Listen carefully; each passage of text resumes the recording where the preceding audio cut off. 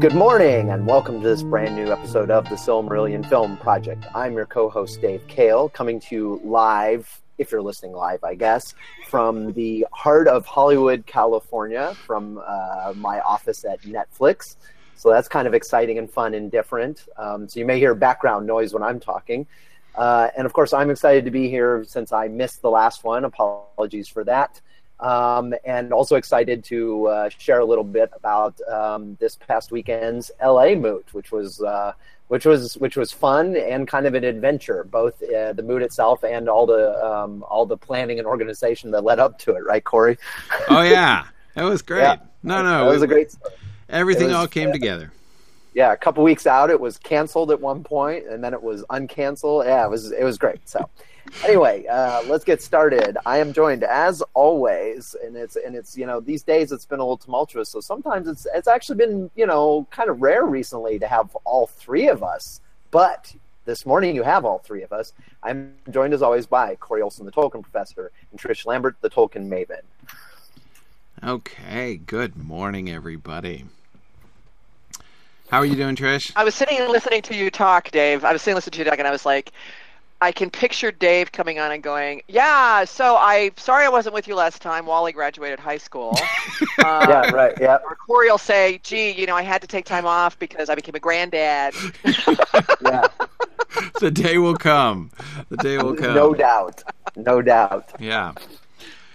We're only like 2% through the book. And we won't even be to the third age yet in either of those instances. Yeah. Right? Well, That's true. Not complaining, mind you. We haven't our original map, wasn't it something we were planning originally on something like 20 seasons, weren't we? But we're already adding here. I know. So yeah. Yeah. Anyway, between this and Exploring the Lord of the Rings, you're going to have quite the library of stuff, Corey. Oh yeah. Oh, absolutely. No, this is I remember when people used to say, like, aren't you going to at some point, it's been almost 10 years now, aren't you going to run out of things to say about Tolkien? I mean, like, he only wrote so much after all, right? And I'm like, there are ways around that problem. Yeah. I tell people, about, Exploring the Lord of the Rings is a good example, but I think this happens here with the film too. It's like, I say, look, Corey's been teaching Tolkien, he's been talking years and years and years, and he still learns new stuff. Like the reenactment of Weathertop, for example. I mean, my you said goodness. you had a whole new perspective on it that for completely different. And I know we have stuff like that happen here too. So see, I mean, Tolkien is the gift that never stops giving. That's right. That's right. That's right. Absolutely. No, good stuff. Today we're going to be, this is episode 2 now of season 4. So we're going to be doing, last session we did the season overview, and today we're doing more detailed season overview. So the primary theme of last discussion was the scope, essentially, trying to figure out exactly what we're going to try to cover. And it was the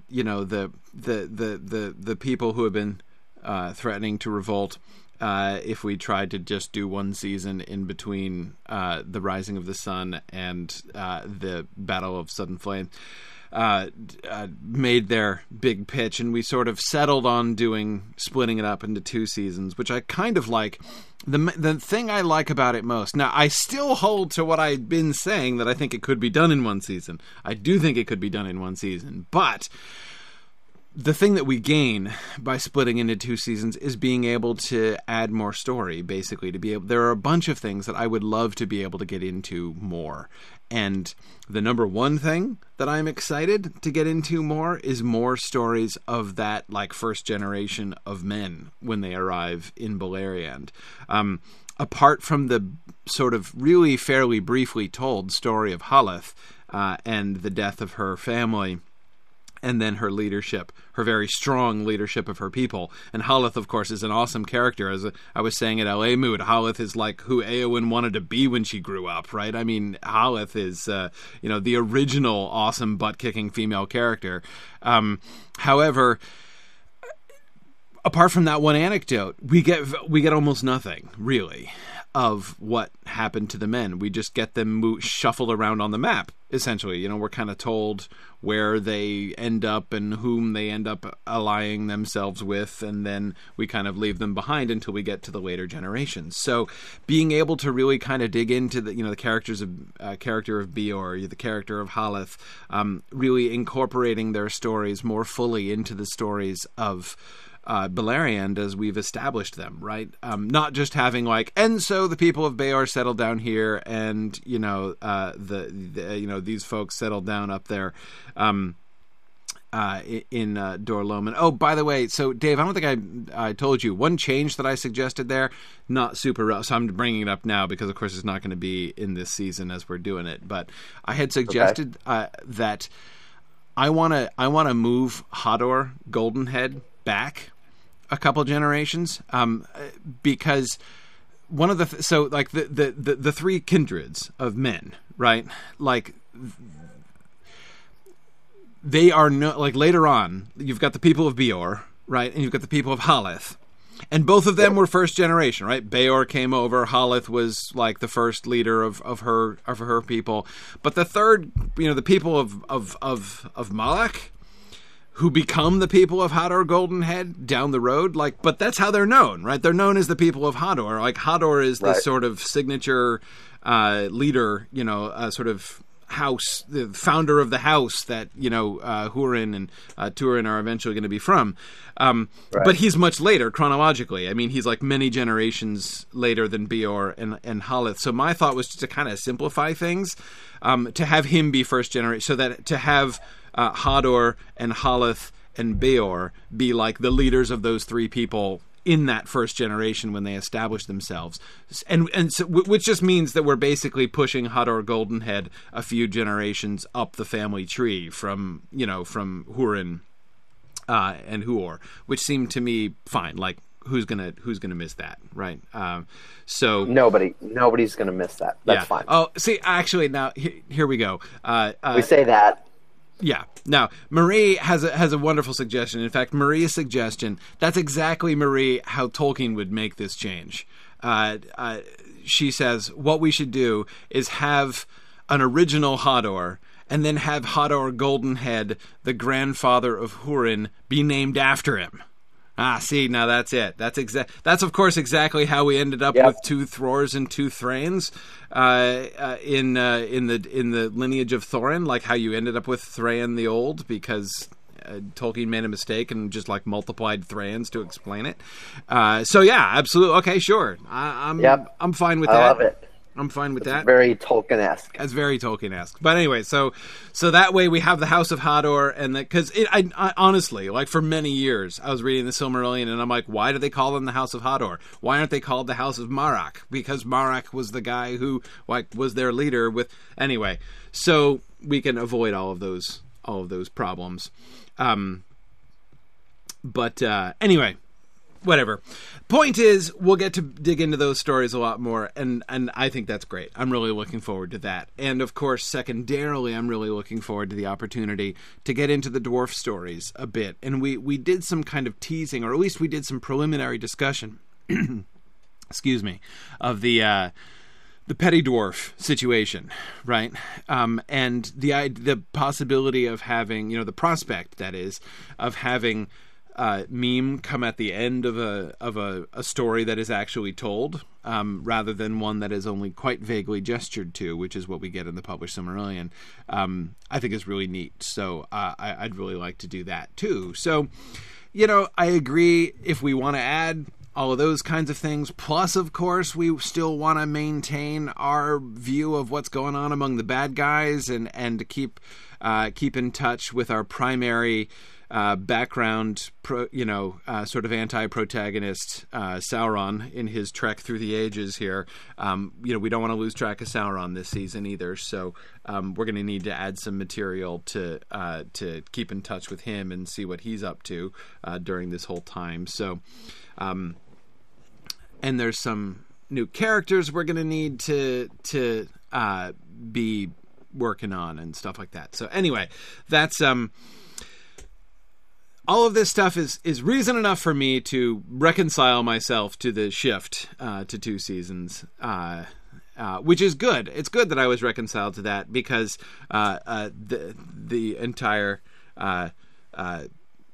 the PowerPoint slides that were made up for us are entirely presume that we're in fact going ahead with that. So. Yeah, it's good that you're reconciled because you were going to be reconciled. Because it's good that you're reconciled psychologically because you had no choice. Yeah, exactly, and that's fine. The will of the people. I'm willing to submit to that most of the time. I wasn't. Yeah, I wonder if invested in the original schedule. As far as I can tell, this is just going to last forever anyway. Yeah, I think you're right. For The Hobbit, could be what Peter Jackson went through. A revolt of the people on the discussion boards? No, a decision to, expand. To expand, right, yeah. Maybe Fran just handed him a three movie script outline. He was like, oh, I guess we're doing this. Yeah. Yeah. Yeah, maybe. All I can say is if Peter Jackson had Marie handing him his plot outlines, things would have gone much better. But anyway, so let us move forward.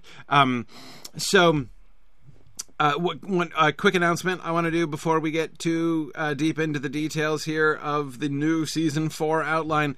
Magnolia Moot is coming up soon in just over a week. So a week from today, I will be traveling again, and I will be headed down to Charlotte, North Carolina for Magnolia Moot, which is going to be a lot of fun. So if you're anywhere in the, down there in the South and can drive to Charlotte for the day, you should totally join us because it's going to be awesome. So go to signumuniversity.org and you will see, if you scroll down just a little bit, the Magnolia Moot link where you can register and come and join us. And it's still even possible, if you want to give a paper, you can still submit proposals through today. They close today, November 2nd. It is November 2nd. That's right. Today is November 2nd, and it's the day that they close. So you are welcome to do that. And Marie, I believe you're right that I have forgotten to share my screen. Hang on. So the people on Twitch are seeing my slides, which is the first slide that I've shown, but the people on GoToWebinar are not. There you are. Okay. Excellent. Thank you, Marie, for reminding me of that. Okay, so that's the announcement. Don't forget, Magnolia Moot is coming up. We had an awesome time at LA Moot last week. We had a great film session. In fact, unbeknownst to me at the time, our film discussion that Dave and I had was recorded, and we're going to post that actually on our website. Now, this is not. There was very little that we said that was is going to be news to those of you who have been following along all the way through. But it will be especially useful, I think, for folks who are kind of interested in jumping in but haven't listened through or watched the entire first 3 seasons leading up to it. We ended up doing a pretty good overview and discussion of sort of what the overall goals of the project are and what we're working on. So I thought that was pretty cool, and we're gonna post that. I think we're gonna link to it on the main film page on the Mythgard website. So it's probably where that's going to end up living. So that'll be fun. Yeah. There's a couple interesting discussions and insights in there. Yeah, definitely. Phil, we might add it to the podcast feed as well. That might happen. Yeah. I'll see how it ends up being sort of packaged. Again, it wasn't really done with that kind of publication in mind, but maybe we'll see. We'll see what we can make of it. Yeah. All right. Cool. So let's get started. So today, as I say, we're going to be thinking through things more in detail, and there are a couple different ways that we can look at this. One is looking at this kind of episode. I want to do more mapping out episode by episode to make a plan so that we can have things laid out for us as we go through to discuss the season episode by episode. But of course, in doing that, there are also several different plot lines that we need to think about how we're going to develop. Because I personally, my sense of this, in the thinking that I've been doing about this, I think the plot outline is going to be kind of complicated. I sort of suspect that a bunch of these episodes we're going to be kind of developing as we go along, because there's... Well, and this is both kind of a fun complication of Season 4, but I also suspect a challenge of Season 4. Season 4 is going to be... there's going to be a lot of talking that goes on in Season 4, right? It's going to be a lot of sort of politics, fewer big events, fewer battles. And, so we've had things like the departure from Valinor, the kinslaying, the battle, with the green elves and the dwarves and the orcs, and the Sindar, and the burning of the ships. There's been like major things, so we could make an outline that said like, okay, these major things are happening, and then obviously we have to be working forward the other, the different threads that we have, as we sort of go along. The simple list of major events that occur in this season seem to me to be significantly fewer. So I think that's going to be interesting, and my suspicion is that our episode outline is going to be a little bit more fluid than it often has been. Right, because we can't organize it around, like, this is the episode with this battle. Exactly, yeah. I mean, Instead, what we're going to have is several threads that are going to be going on over multiple episodes, and I think we may end up kind of changing our minds about how we want to pace that and how we want that to develop, at least during, like, particular segments of this season. So, we'll see. But first, we need to talk about overarching themes. Obviously, we've I think done a pretty good job in thinking through. Each season so far has been interested in a couple fairly major themes, and so these are the sort of suggestions or thoughts about themes for this time.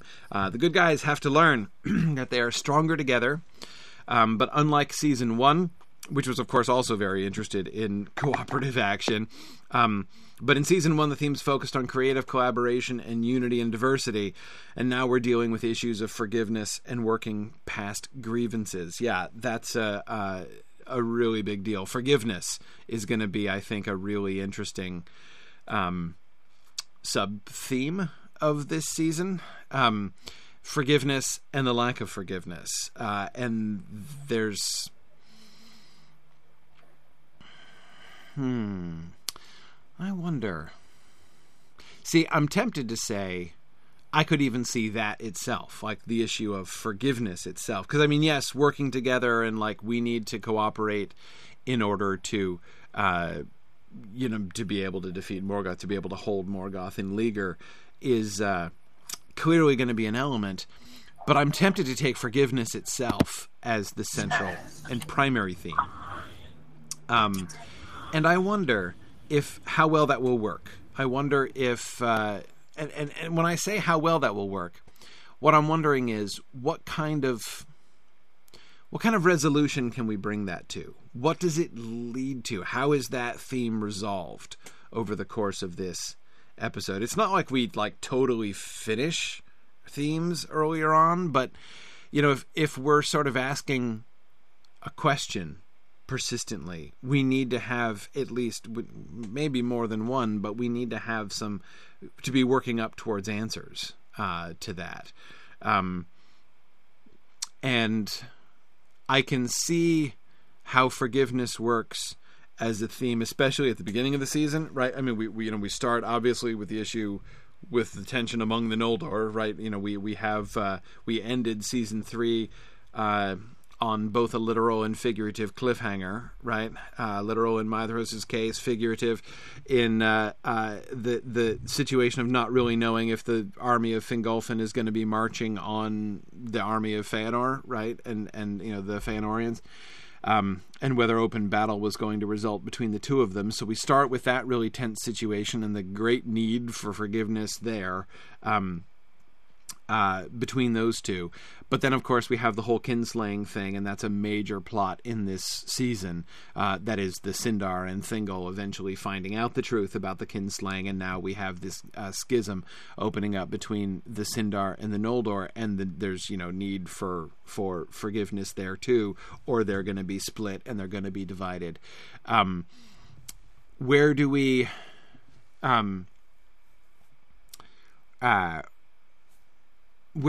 sort of lead up to? What is some of the final things that are going to be happening in this season are like the move into Gondolin and the establishment of Nargothrond.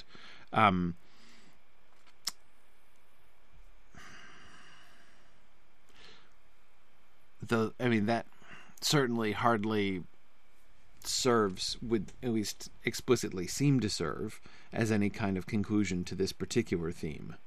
David Atlee makes a really interesting point that he says elvish memory seems particularly poorly suited to forgiveness. The pain will remain perpetually fresh, and we can see that in the ban of the Noldor from Menegroth.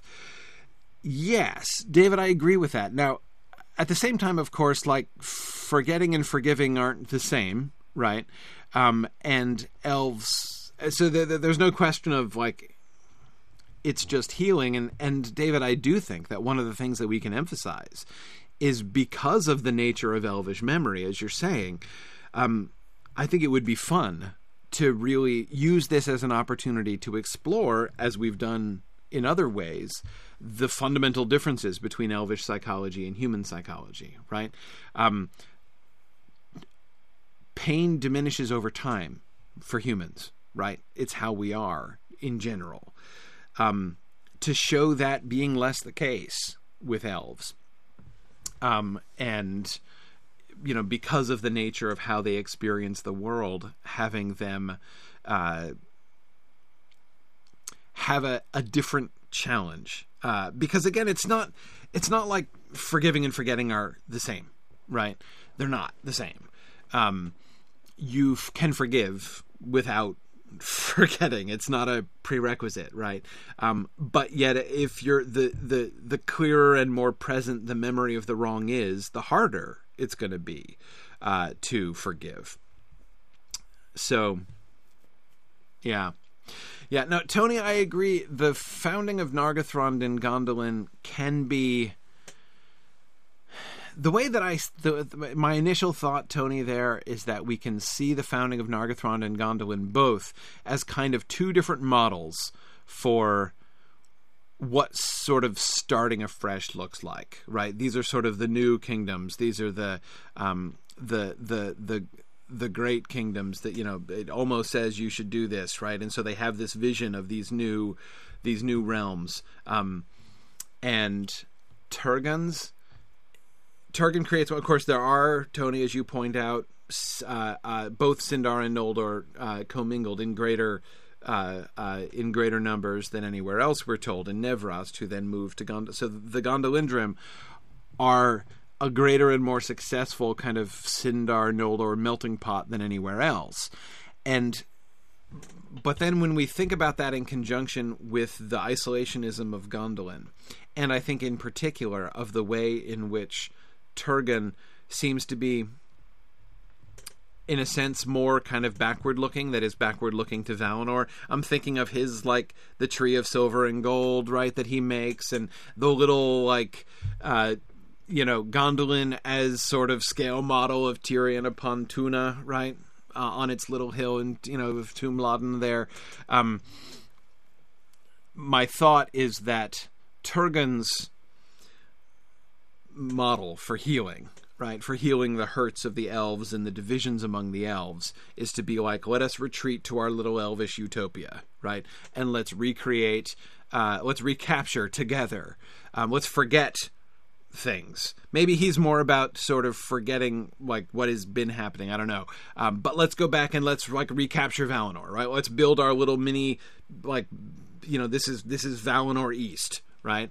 And we're going to separate ourselves from everything, and we're going to be out of, and so like we will cut ourselves off from any evil influence that could come to mar there will be no second darkening, right? Metaphorical darkening. They don't have literal light, obviously, from their trees, but no evil shall come to sully our perfect little, valley paradise again. This is what moving forward looks like. Moving forward is moving back, right? We're reestablishing our little mini Valinor, and we're going to live there, and that's what it's going to be like, right? That's sort of Turgon's vision of what healing the wounds of the elves sort of looks like, right? He can't do it for everybody. No, lots of other people aren't cooperating, but he can, they can do this, right? And Finrod would have a different vision, and one of the things Finrod's vision is more cosmopolitan in a sense, in that like Turgon's is a little elvish paradise, right? He's got the Sindar and the Noldor working together and everything.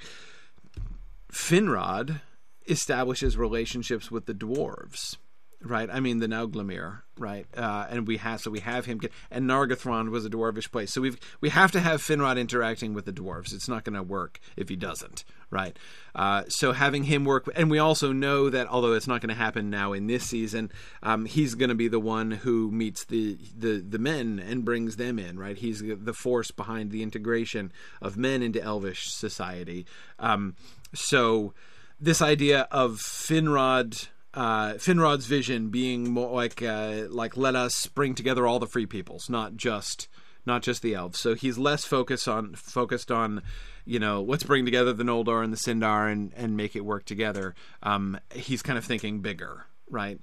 So we could do that as Turgon being enclosed, right? Turgon being like, let's shut out everything else and let's just focus on living the perfect life here, and Finrod being focused on reaching outward, right? His center of power is still secret. I mean that we still have to do that. It's not like he's setting himself as the center of like an open empire or something like that, but he's focused on reaching out to these other kingdoms, whereas Turgon is focused on shutting in.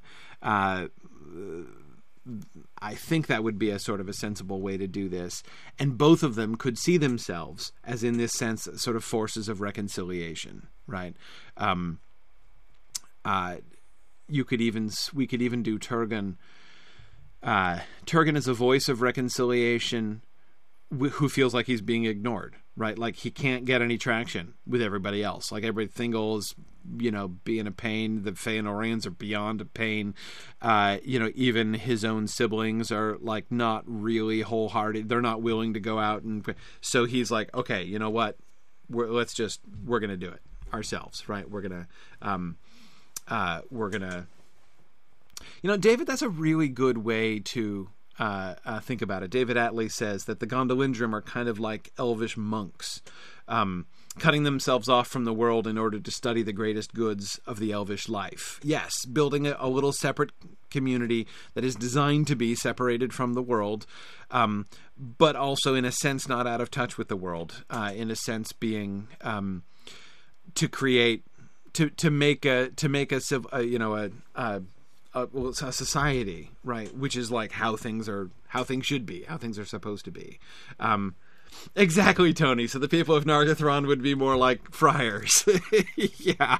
I don't know that I want to go too far with that parallel, but yeah, something like that. Engaging the world more actively, yes. And then, David, I mean, I think inescapably we're going to have to examine the morality of isolationism, and it's going to become, I think, more and more questionable. This is going to be tricky, right? Because, of course, one of the other characters that we have here, in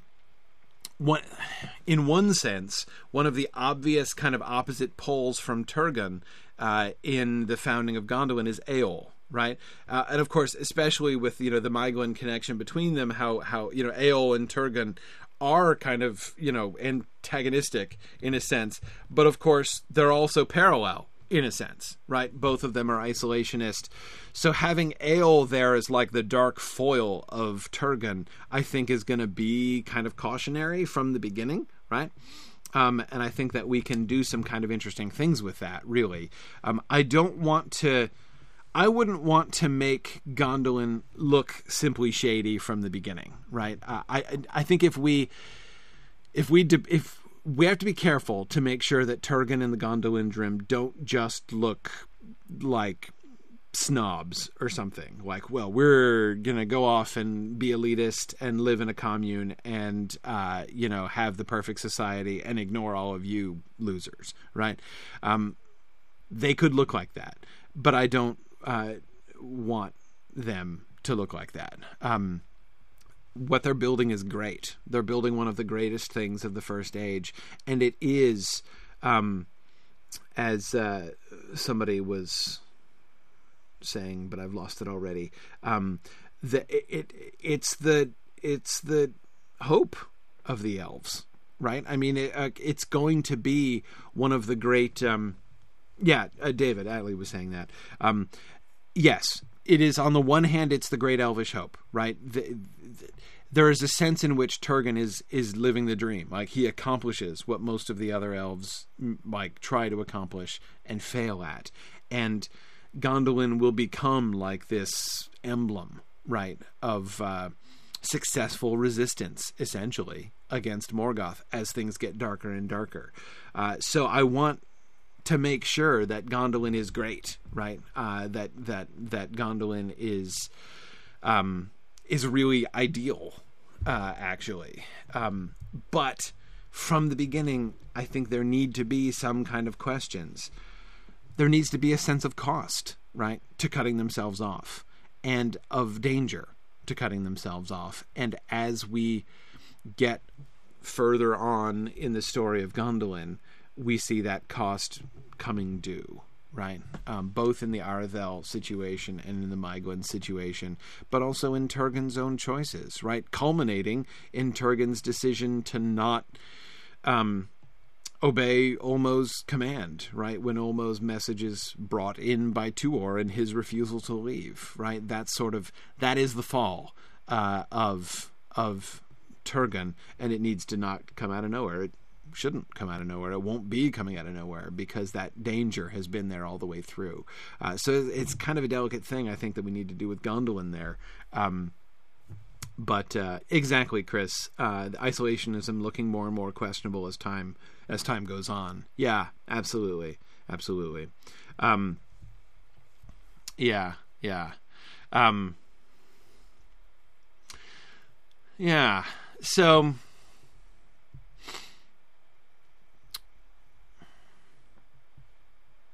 So yeah, thinking about forgiveness. If this season, if we think about the end goal of this season, that is just plot wise, right, where we're building to.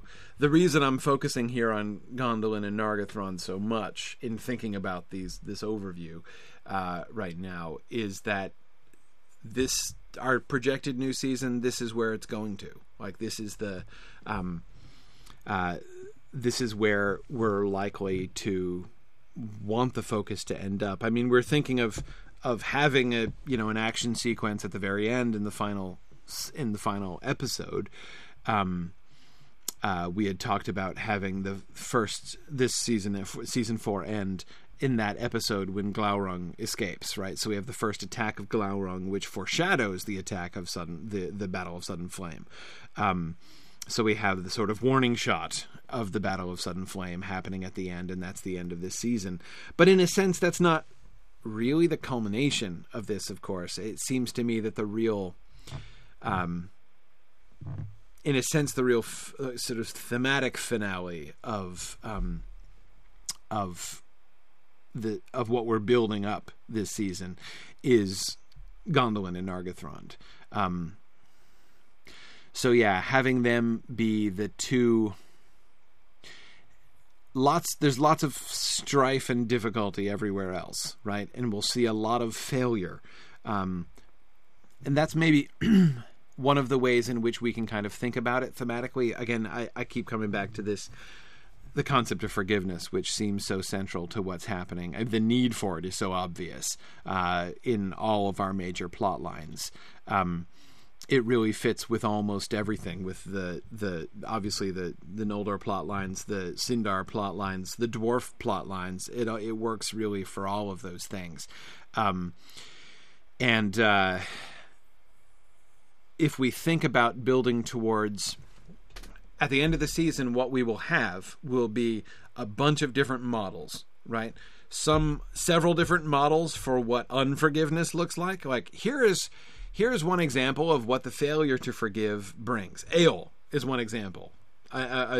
Perhaps the most extreme example of the failure of forgiveness, right? Thingol will be another example of the failure of forgiveness. Caranthir will be another example of the failure of forgiveness. And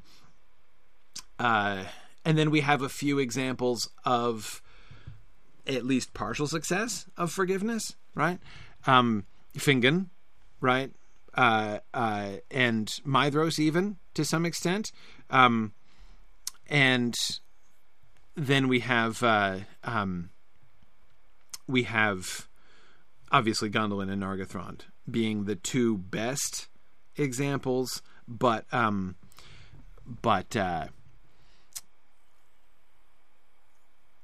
still possibly, sort of flawed or kind of troubling in different ways. Now, Tony, I agree that the themes of the concepts of forgiveness and of reconciliation are not exactly the same. And that's actually one of the things that I would be really interested to explore. And it seems to me that I would want to build on, because of course, I would say forgiveness is much deeper than reconciliation. You can be reconciled to somebody and there still not be forgiveness, right? And that's what I would like to play. The first initial push in the beginning of the season has got to just be towards reconciliation, right? Like, hey, everybody, let's not fight with each other, right? That's step one, is not fighting. Let's not have the Noldor dissolve into combat and have the Feanorians and the people of Fingolfin fighting it out, right? Let's not do that. Okay, all right, we succeed in not doing that. Hey, let's not have reprisals between the Sindar and the Noldor, right? Okay, can we not? So the feast that we get, right, in which I think we're planning in episode 5, as we'll see, that reconciliation happens, right? This is the Feast of Reconciliation. We're good. Everyone's like, hooray, peace in Beleriand, and we're all going to work together. But that doesn't mean that forgiveness has really happened, right? And I think that what I would like to then show in the second half of the season is we need to do more than just agree not to fight. We need to do more than that. So long as there is a lack of forgiveness, unless we are really willing to forgive each other and move past the bad things that have happened in the past, then we're like the reconciliation. There's still going to be too many cracks that can open up again, and so what we need to be showing, of course, is the bad guys exploiting the cracks that remain when you have reconciliation without forgiveness. So, yeah. Now, Karita, I agree. You can also forgive someone and not be reconciled to them. Absolutely. Yeah. As Karita points out, forgiving someone who is not a safe person is still worth doing, but you don't let them, house sit or babysit for you. Yeah, no, agreed. And I think that we can kind of... I think it would be interesting to show that in some cases too.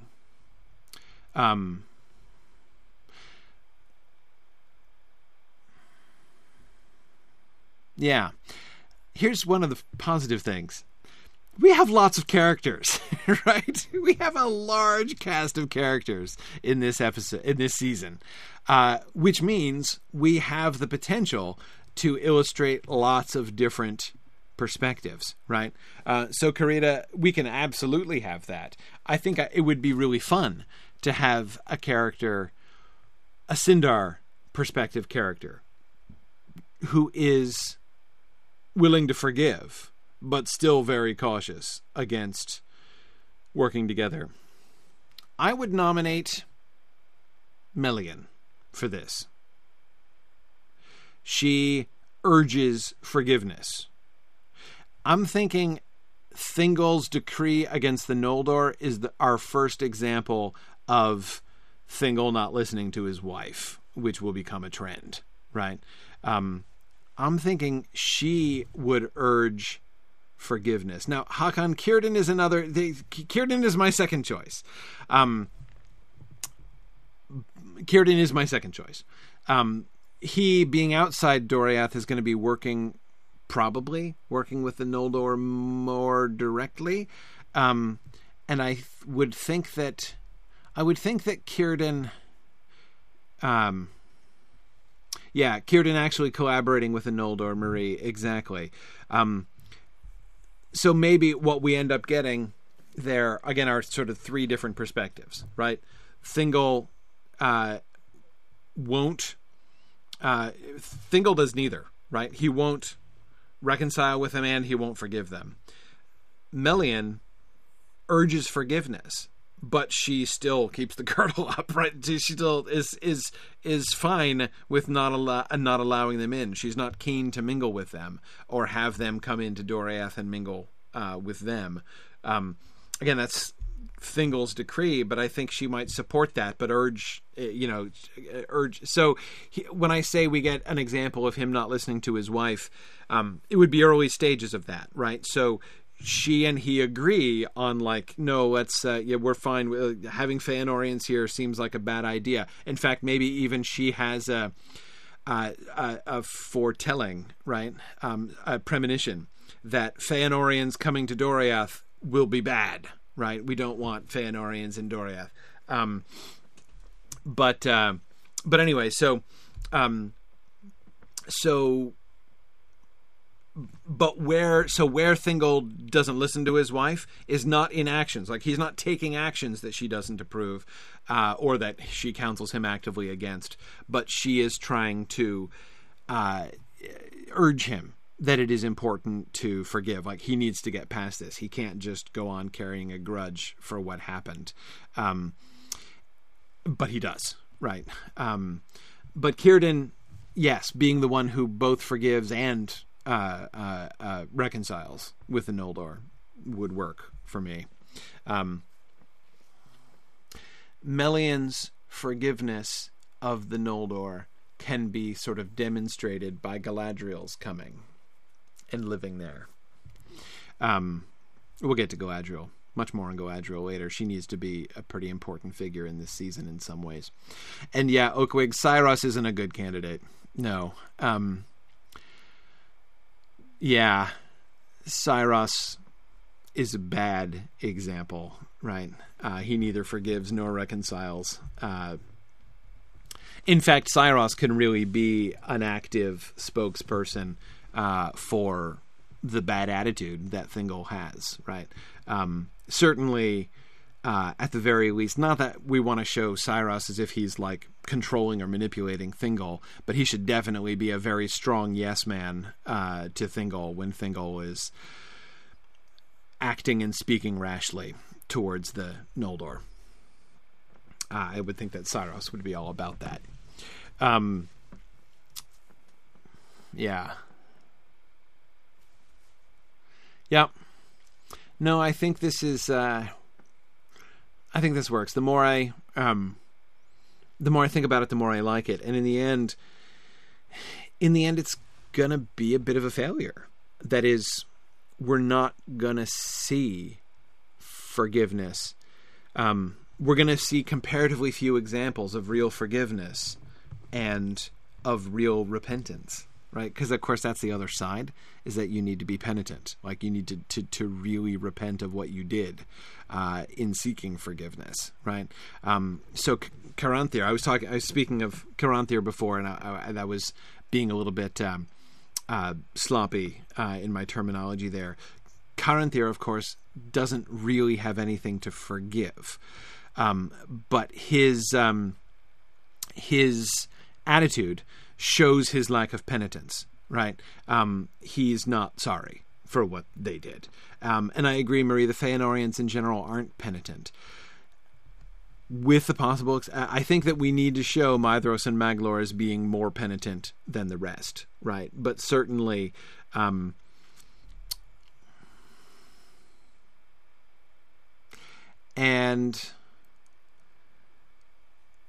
Amras should be the most penitent. Yeah?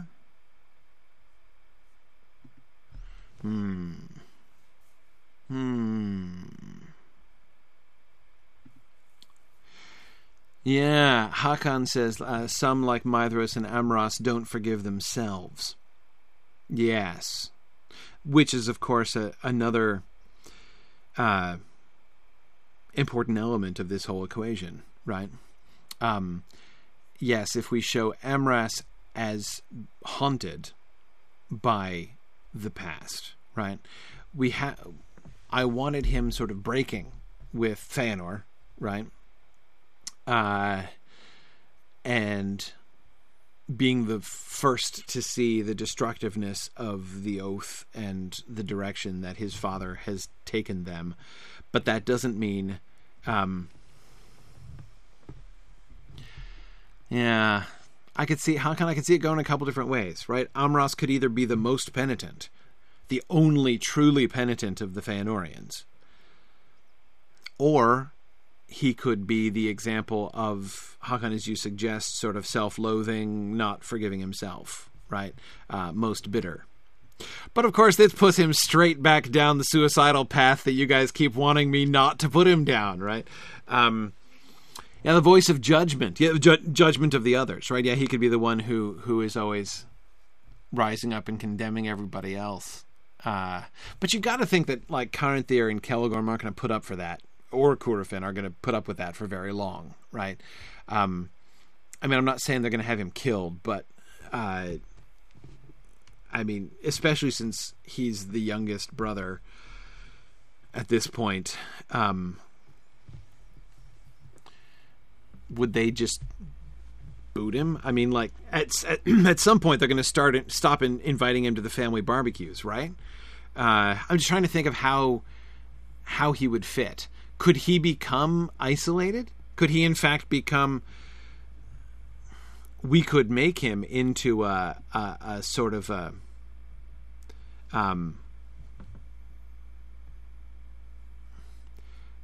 make him into a sort of a hermit-like figure, right?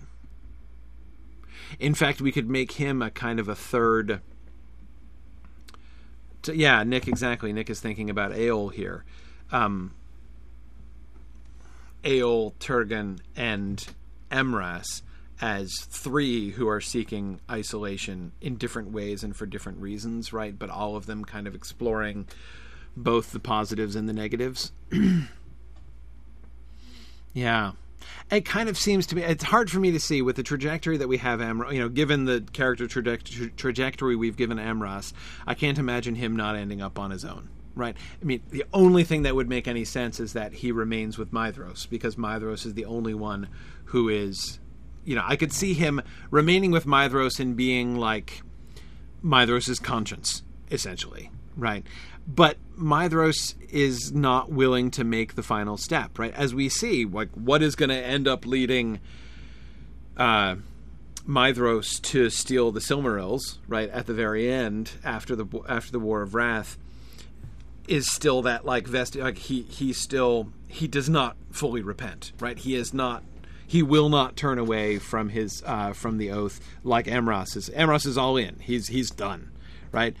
Since the death of his brother and his condemnation of his father, he's done. He's still bound by the oath. He still swore it, right? And he's still kind of hosed, but he repents of it. He turns away from it. So, yeah.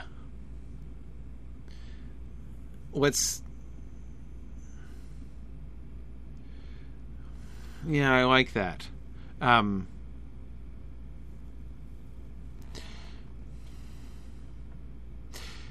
He can still serve as, like, the conscience of the Feanorians, but he's the conscience of the Feanorians who gets consulted less and less by the Feanorians, right?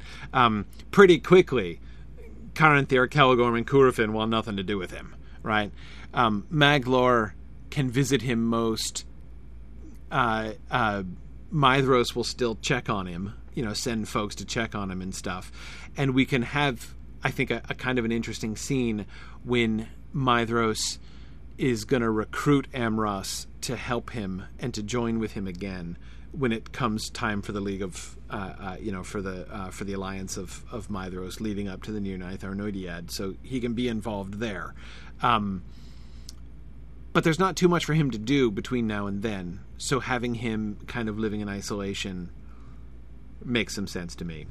Yeah, I was going to say, I think the conscience of being the conscience of the Feanorians could get a little... That's definitely going to get a little tiresome after a while, because there's going to be centuries of him saying, "Hey guys, you really think we should be doing this?" and them not listening. Right. Yeah, it's a thankless job being the conscience of the Feanorians. No kidding. Yeah, but if he's not present with them, then Right. Yeah. it would be easier. He can be the symbolic conscience of the Feanorians. Right. Right, exactly. Yeah, it's really not There's really not actionable. No one actually listens to him. Right. Right. But if somebody asks, "Do you guys have a conscience?" they point at him and say, "Yeah, he lives over there somewhere. I haven't seen him in centuries, but yeah, he's there."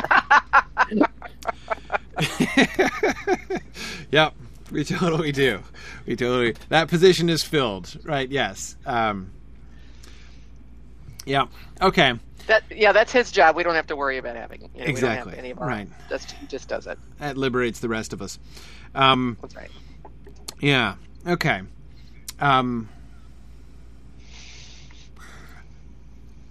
When would we want him? Well, we'll have to see how the Feanorians develop over time. See, this is one example of, like, when does the separation of Amros come? I could see us doing it near the very beginning. I could see us doing it near the very end of the season, on almost any time in between. Like, I'm not really sure.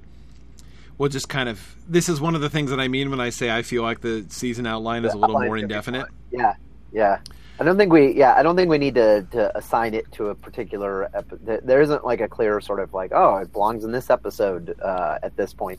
I imagine we'll notice the moment when it arrives, like, oh, this is the perfect time. This is the time. Yeah, exactly. I'm kind of hoping that we'll be inspired in exactly that kind of way. Because we ought to give him a chance to, like, dissuade them from some bad behavior. Yes.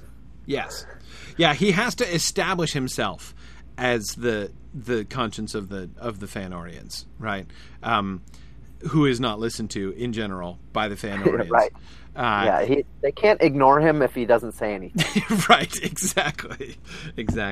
Now, I agree, like, having him always around, always saying the same thing, and always being ignored will get tiresome very quickly. And even the viewers will just get irritated with him, and we don't want that.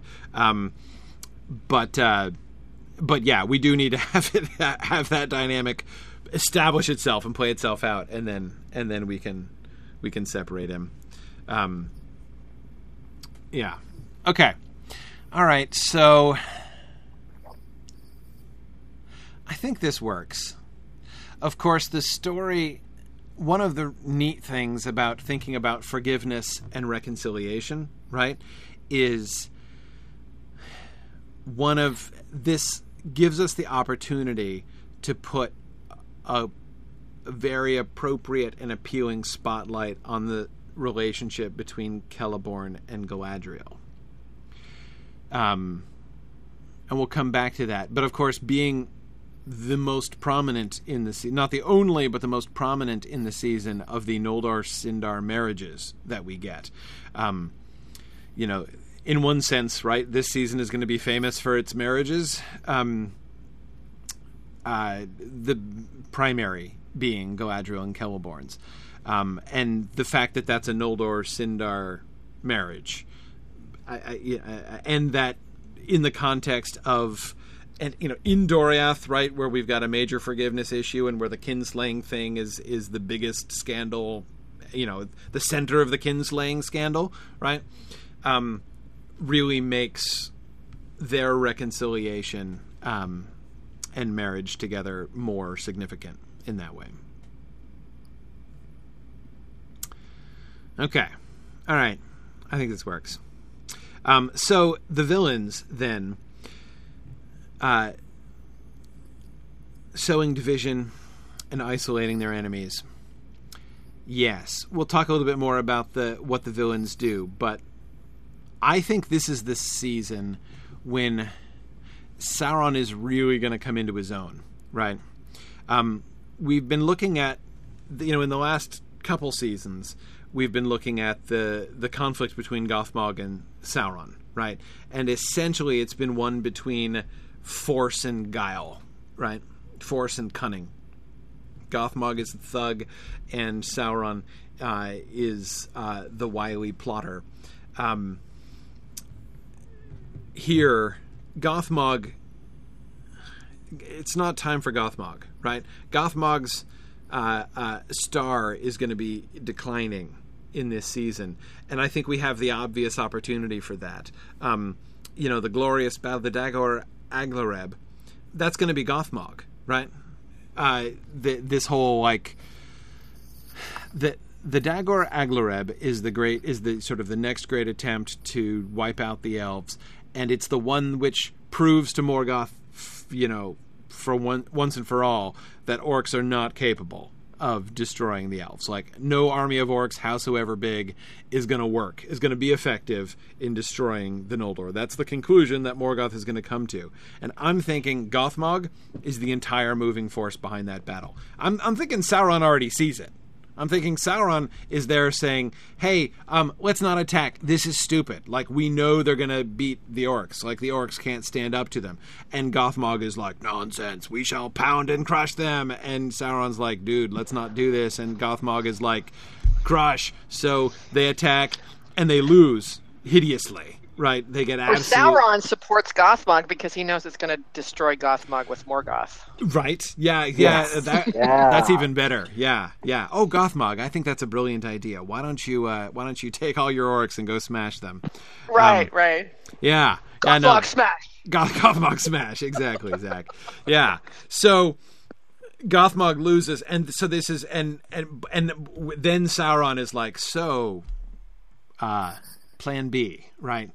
Let's be cunning about this. And so Sauron then would be behind the stratagem to capture the elves, mess them up, and release them as spies, right?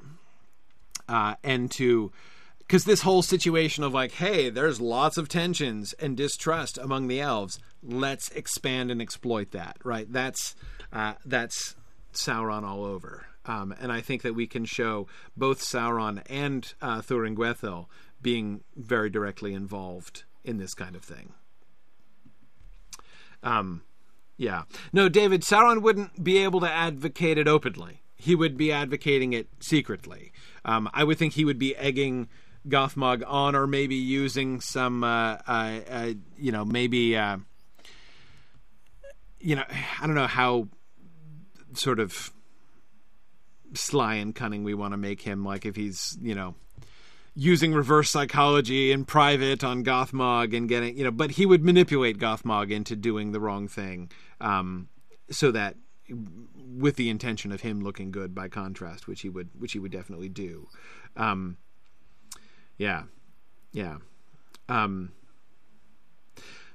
says we need some kind of build up to the Dagor Aglareb to make the victory some kind of surprise. Hakan, here's what I'm thinking. I'm thinking we can... Maybe Sauron knows it's not going to work. Or Sauron really suspects it's not going to work. And we know Sauron suspects it's not going to work. But the elves think it will, right? So we can have some of the elves be like...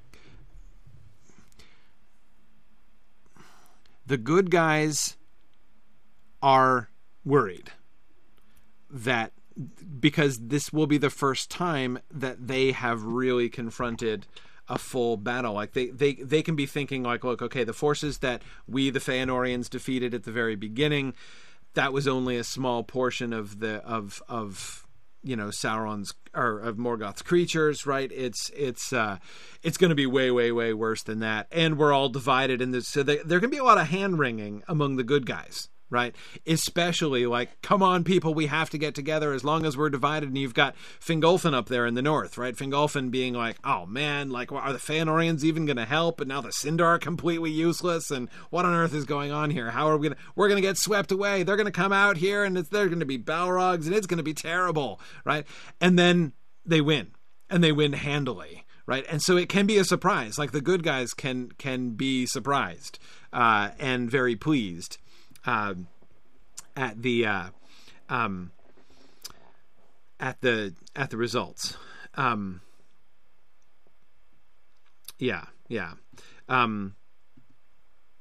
Maria's reminding us of the Feanorians, like Maedhros' capture, right? And how the Feanorians who were with Maedhros were thoroughly defeated. And so maybe he remember we unveiled trolls at that point, right? We had the reveal of trolls as kind of the next stage in the research and development, right, by Morgoth.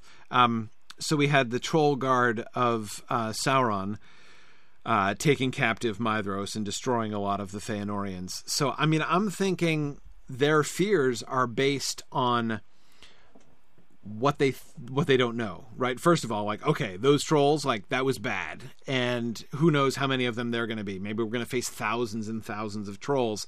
Maybe that was just the first step. Maybe there's going to be something else. Like, we didn't expect the trolls. Like, we beat the orcs pretty well, and we didn't expect the trolls, and maybe there's going to be something else. And of course, there is going to be something else, right? The dragons. But they don't know it yet, and they're not going to see it yet. So I do think that in the end, they are going to be fearing that the enemy is going to be stronger than he is. And then they're going to be surprised, and it's going to build some false confidence in everybody, which is going to have different effects on different people, right? Some are going to be really cocky as a result. For some, it will be a sign of, like, this is what unity can bring, and we can have some both positive and negative outcomes to that. But I don't think it will be difficult for us to have folks like rightly nervous about what Morgoth has up his sleeve there.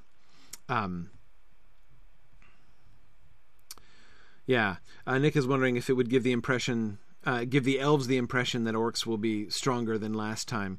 Possibly. Yeah, I mean, this idea of, we could even have, let's see, who would be we know that Morgoth is going to be, like, dispersing his power among his creatures, right? Maybe some of the Noldor, maybe somebody among the Noldor knows about this or speculates about this. Who would be like the philosopher / theologian of them? Turgon? Who is it who would be able to kind of theorize about this and explain, like, okay, Morgoth has been here. He's going to be Finrod, Tony suggests? Finrod is the philosopher. Yeah, no, Marie's right about that too. Okay. Finrod. Fine. That seems appropriate. Yeah. Turgon, I think, is a reasonable alternative. But yeah, Finrod really is the philosopher, isn't he? Yeah. So if Finrod explains how this works, right? If Finrod can explain to everybody, and therefore conveniently the viewers as well, that good old exposition. Yeah, just a little bit of exposition there. Never hurt anybody, and that Morgoth can disperse his power, and that therefore we have every reason to believe that not only are, like, greater and greater evils going to come upon us, but, like, the creatures that we've already seen are likely to become greater and more powerful as time goes on. Well,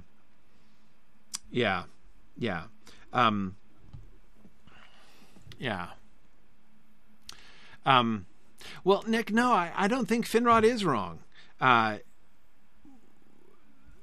Here's what I'm thinking, Nick.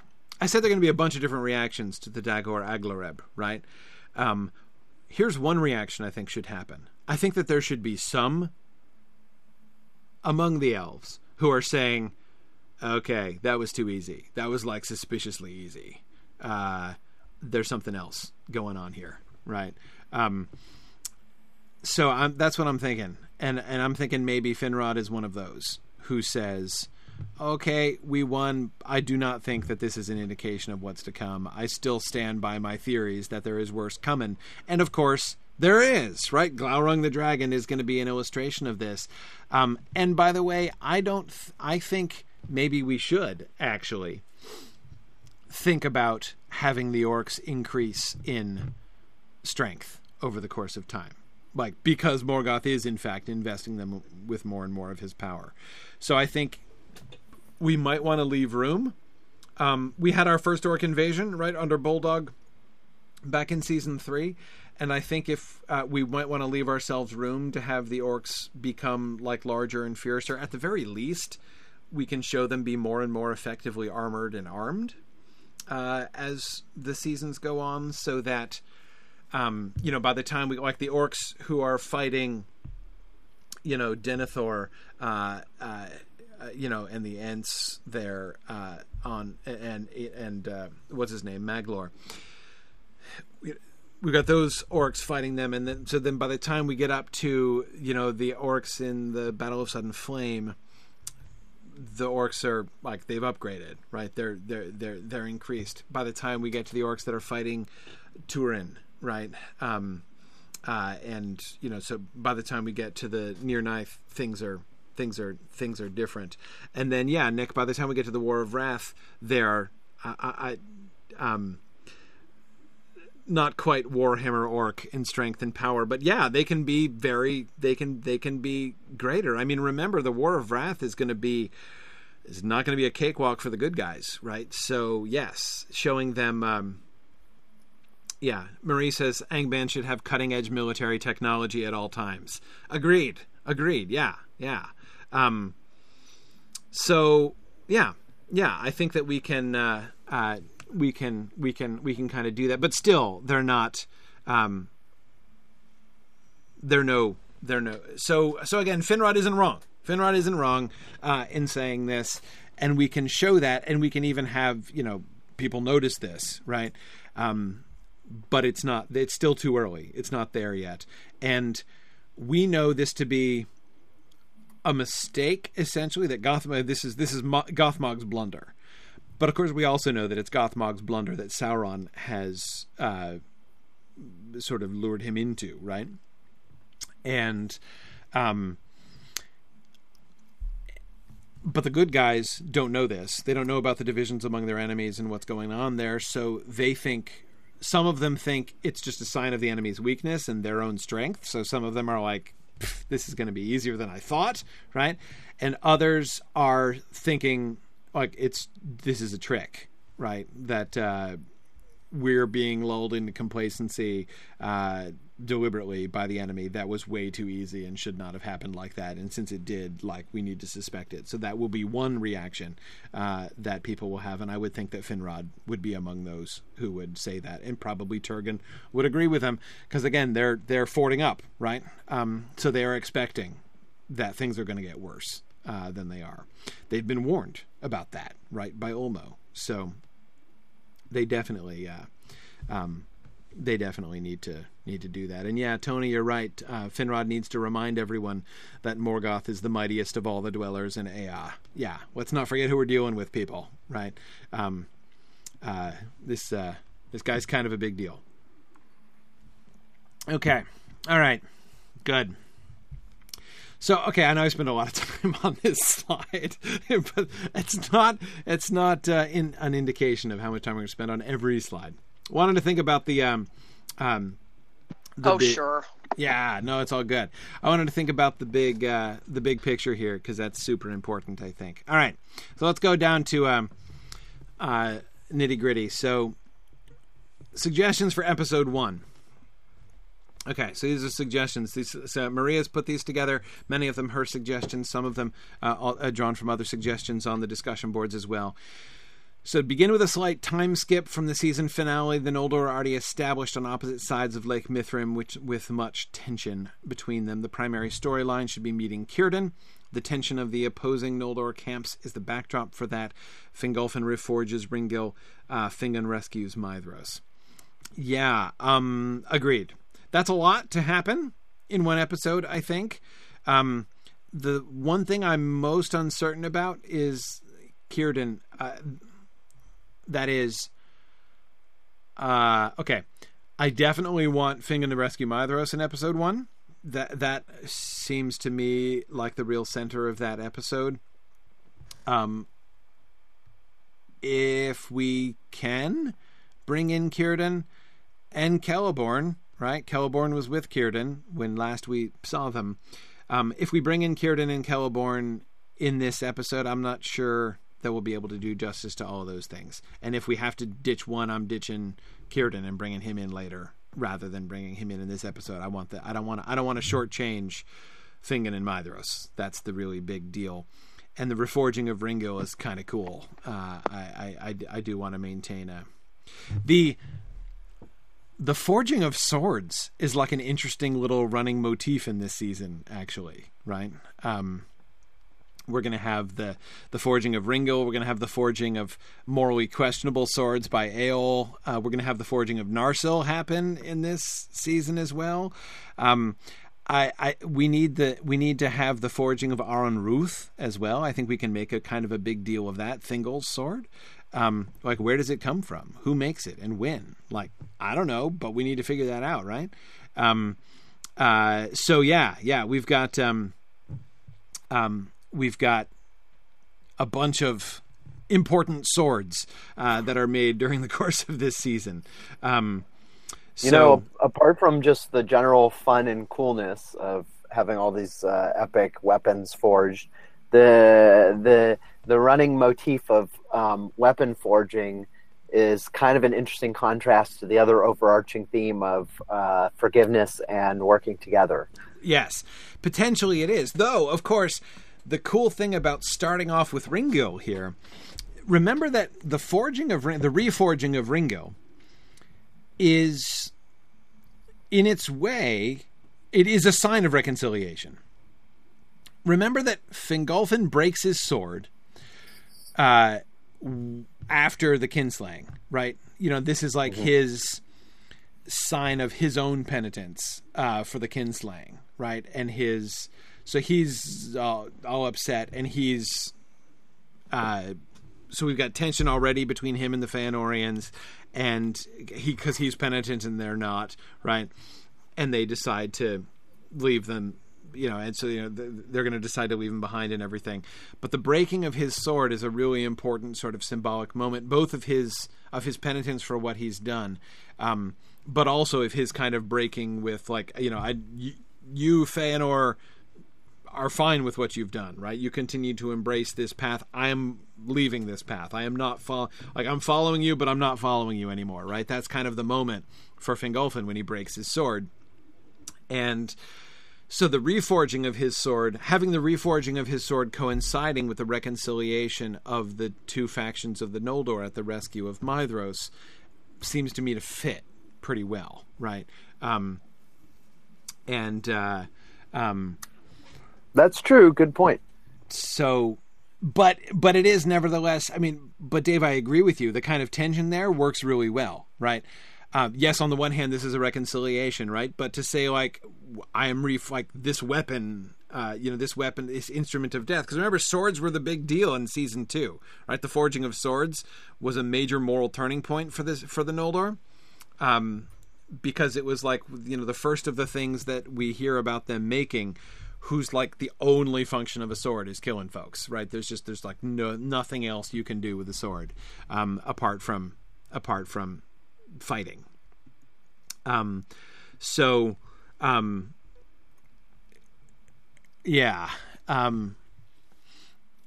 it's still, there are still those moral questions to it, right? So they're like, hey, let's reconcile, let's all work together, and let's all get together to swear vengeance on our enemies is like questionable, right? And can certainly give us pause there. and suggest that there's perhaps and of course we know the destiny of Ringill, right? Like, what is the culmination of the plot line that begins at the reforging of Ringill? The duel with Morgoth, right? So Fingolfin's ultimate destiny, his throwing away his life in battle, is, that makes all kinds of sense, right? Again, Dave, thinking of what you're suggesting about the sort of, sketchiness of his, or the moral questions that would attend this reforging, right? Yeah. Are borne out. Because although Fingolfin's death is awesome and valiant, it's ultimately sort of pointless. Yeah. He's ultimately we don't really want to say it that. I guess we don't want to say it that way, but it's it doesn't appear to accomplish anything tactically. Yeah, it is one of the things that he dies a good death and a valiant death, and it's wonderfully heroic, but ultimately it is not entirely unrelated to suicide, right? Yep. Like the difference between Fingolfin's death and think about the difference between like Fingolfin and Glorfindel's deaths, right? Or Ecthelian's. Glorfindel dies for a purpose. He accomplishes something with his death. He sacrifices his life so that others might live. Fingolfin doesn't do that, right? Yep. So yeah, it's his challenge of Morgoth is stirring and wonderful and epic and heroic and mad as well. Yeah. So, and that's going to be a very delicate dance that we have to dance when we get there. But that is not quite yet. But anyway, Dave, that is to say, with Ringill, we've got lots there. Okay, but hang on. So we don't have to actually discuss every episode in intimate detail here. But thinking about the connection between Círdan and the Noldor, I'm not quite sure about this. So here's the overview here. Okay, so First Contact, introducing the conflicts for the season, the Sindar Noldor and Intra Noldor. That is the advantage of bringing the Sindar in, like this bringing Círdan in the first episode. But again, I could see bumping that to episode 2. Have the first episode focus on the Intra Noldor conflicts reconciled through Fingon, though not perfectly, through Fingon's rescue of Maedhros. And then have episode 2 be the one where we have the emphasis on diplomatic connections in various ways. Both Angrod going to Thingol, Caranthir being himself, and then maybe we begin that with Círdan's First Contact, and he brings Angrod back with him, maybe, right? I'm still not kind of completely sure about that, but yeah. So then, all right, Maedhros ceding his claim as High King and Fingolfin crowned as High King. Yes, that's not a lot for an episode, but there's plenty more to do. See, this is, again, I think, I feel like this episode overview reflects what I was talking about before, right? Like, there are fewer kind of episode-filling events, I think. As again, look, episode 4, and Galadriel becomes Melion's pupil in Doriath, and Eol hates his neighbors. Yes. Again, neither of those things exactly events. I think I really do think this is going to be more about thinking about overarching storylines and figuring out at what pace we want to develop them and how we want them to kind of overlay each other, than having sort of particular events that each episode focuses on. So then this would get us to Mareth Adarthad, that is the Feast of Reconciliation, by episode 5. Which is fine. I think that's good. Okay. Episode 6, then, we have the So next comes the rumors, the truth of the rebellion of the Noldor coming out in bits and pieces, and this, of course, this would be strongly assisted by Sauron, who, let's not forget, has to first learn it. Right, the bad guys don't know what happened, so we have to have one of the plot lines be Sauron, through the help of his minions, right, with a little help from Thuringwethil and probably Tevildo. Remember, Tevildo is his torturer. So Tevildo and Thuringwethil would help him to uncover the truth about what happened, which means he's got to take some Noldor prisoners, right? So here's another thing. We already have enough characters. We don't need to add more characters. But we need people to be taken captive and released as spies. So, like, we need a selection of elves who can be captured and then who can either escape or be released, or, you know, like some of each, in order to be sowing discord among the rest of the elves. And also maybe Sauron himself going in disguise and that kind of thing. So that's fine. Who? I think we need named characters. I think we need to care about these characters, at least indirectly. That is to say, like, if we're not going to do this with any of the main characters, and I know that would be challenging in most cases. I mean, it's not like we can have, you know, Fingon captured and tortured and released. You know, most of the primary characters, like the grandsons of Finwë, are not going to really be candidates for this. But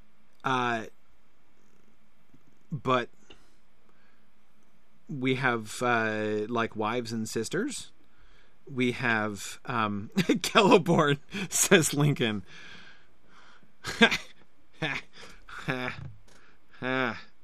Okay, Lincoln, I was so ready to dismiss that out of hand, and now I'm like, wait a second. That would be interesting. No, not Elmo, Hakon. Forget it. No Elmo.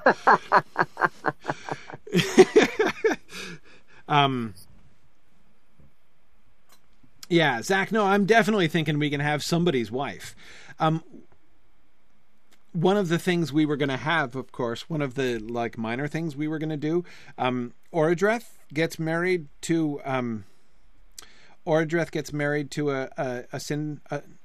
Cinda woman.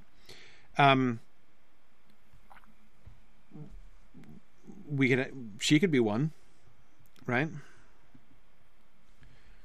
She could be one.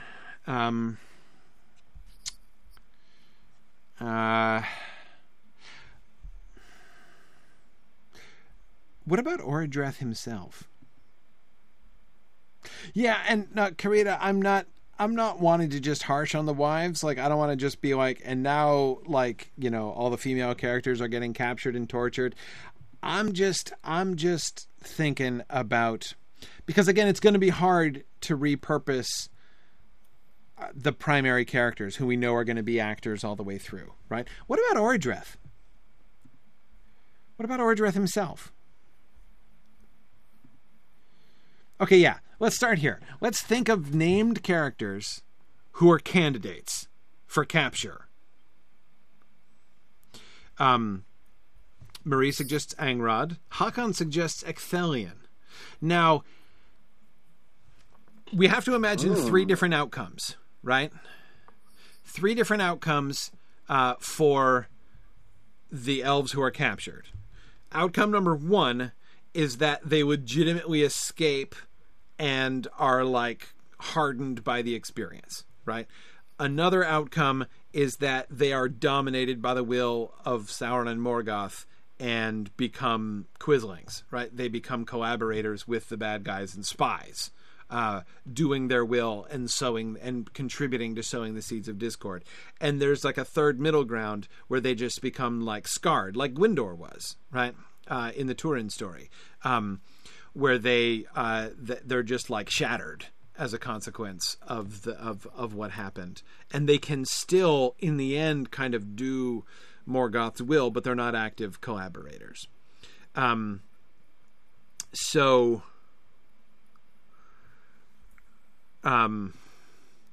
Chris, that you're thinking exactly the lines that I was. Orodreth is such a limp fish in the published Silmarillion. I mean, he is a wuss. Just like constantly a wuss. He never does any. I mean, he's a complete cipher, right? So what if we make Orodreth? He'd be in like the Gwyndor category, right? And of course, Gwyndor is one of his people. And I'm not saying it's exactly the same, right? But Haakon, absolutely. If we're gonna do this with Ithilien, we have to show like this is how Ithilien became like, you know, the elvish Rambo, right? Because he is now like Ithilien is now like the no holds barred warrior, right? As a consequence of his experience in Angband. Yeah. So, Chris, exactly. Orodreth would not be a collaborator, but it would make him damaged. It would make him timid. Yeah. Yeah.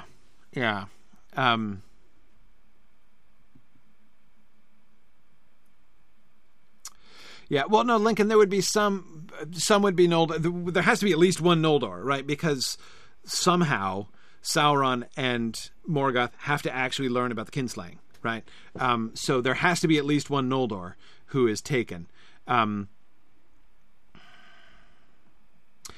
Tony suggests Cyros. I don't think Cyros could be taken because he doesn't fit any of the profiles. I mean, like, he's a fop, among other things, right? He's just like a snooty, conceited, stuck-up prig. And you don't get to be a stuck-up prig after that kind of experience, I don't think. Yeah. And you're right, Marie, he wouldn't leave Doriath either. So the only Doriath elves who would be candidates would be those who travel. And there's kind of few of them, right? Maglor and Beleg primarily, or Maglor. Mablung and Beleg. I'm going to do that a lot, by the way. Mix up Mablung and Maglor's names. I do that all the time. My apologies. But anyway, Mablung and Beleg, and to some extent Celeborn, in as much as we want to send him off on missions too. David Atlee has an interesting idea. What about Caranthir?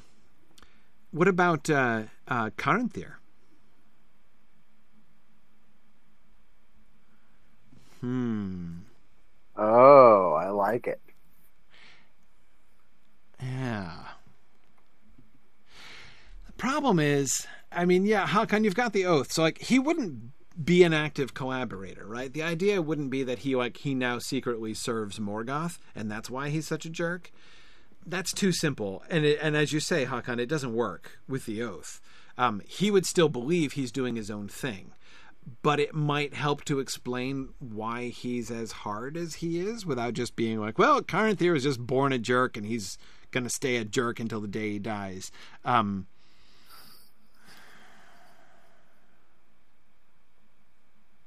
I don't know. I'm kind of reluctant to make any of the Sons of Fëanor captive because that's too...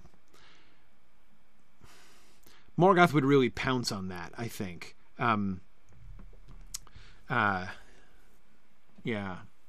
Yeah, and Marie, I agree.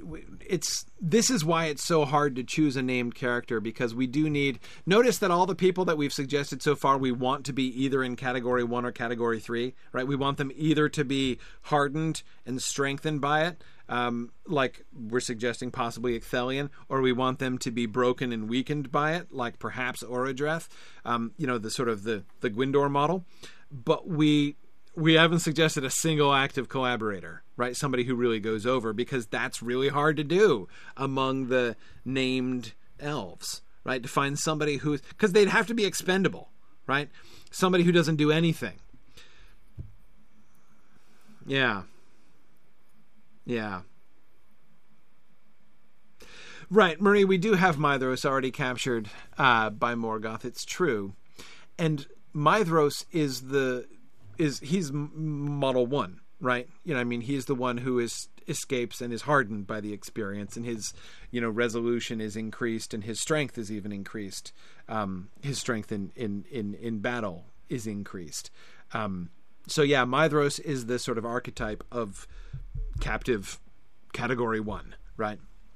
But Haakon, exactly, if Morgoth captures any others of the Sons of Feanor, it's like right back to the cliffside to get stapled in again, right? I mean, he's going to make a big example of this. It would be a huge deal. And I think it'd be too big of a deal to for him to just release them all. Yeah, but see, maybe what if Sauron has changed has suggested a different tactic? Yeah, it's possible. I mean, it's possible that because recall that in our slide deck we were emphasizing sort of the impact, the action of Thrandur. Yes. And sort of what impact that might have on Morgoth, and maybe he decides he doesn't want to call attention to himself again. Right. Yeah, I mean, I could see something like Caranthir is captured, and they decide, like Morgoth and Sauron decide, they should like let him think that he's escaped, or maybe that like they're just convinced, like, actually we need to release this guy back into the wild because he's way too useful to us, messing up the other side, right? But Caranthir is also like the most rash of all of the Sons of Feanor, so you could easily imagine him spilling the beans, right? Magor's not going to, or Mithros rather, isn't going to talk. He's not going to give him anything about what happened or what they're trying to do or anything else. Caranthir would, right?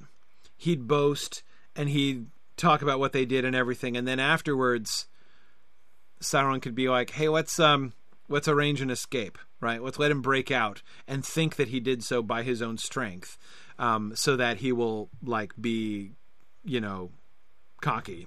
And but yeah, we definitely want this guy out among the rest of the elves because we don't even need to prompt him for anything. He's like, this guy's a problem, right? Oh, let's let him go and be a problem for everybody else. That would be kind of interesting. And it would provide them with a source of information. And it would fit with Caranthir's character as like the one with like no restraint who spills the beans. Yeah. Yeah, Marie, you're kind of right about that. Marie says for someone like Caranthir, you'd send Sauron in disguise to talk to him over drinks. You wouldn't capture him and torture him. Well, that's true.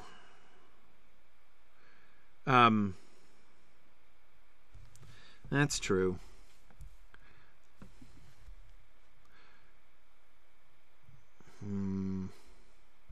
Yeah, I don't know. I'm not sure.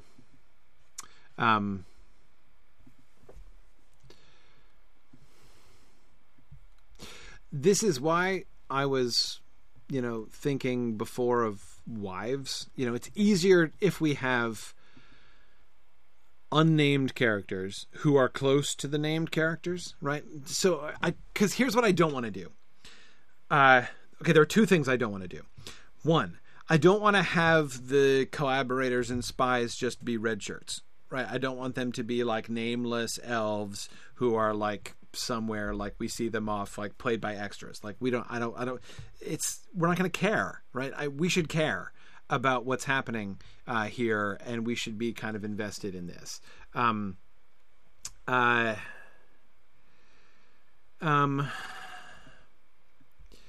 So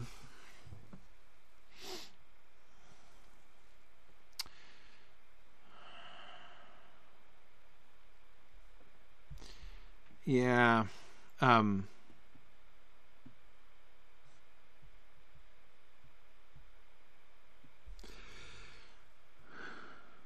The other thing I don't want to so one thing I don't want to do is red shirt elves. The other thing I don't want to do is invent brand new characters, like so that we have to do like a George R.R. Martin thing, like where we introduce a minor character and like spend an enormous amount of time building their whole backstory just so that they can like be killed and do one small thing, right? We don't have time for that. So I want them to somehow fit right into the picture. Now, Hakan suggests Argon. Brief background. Argon, of course, is not in the Silmarillion. He's one of those characters that Tolkien invented much later on. You can read about him in the History of Middle-earth, but he's not in the published Silmarillion. And he is the fourth son of Fingolfin. The fourth child, rather. The other sibling who doesn't make it into the published texts. So that is Fingon, Turgon, Aredhel, and Argon being the fourth one.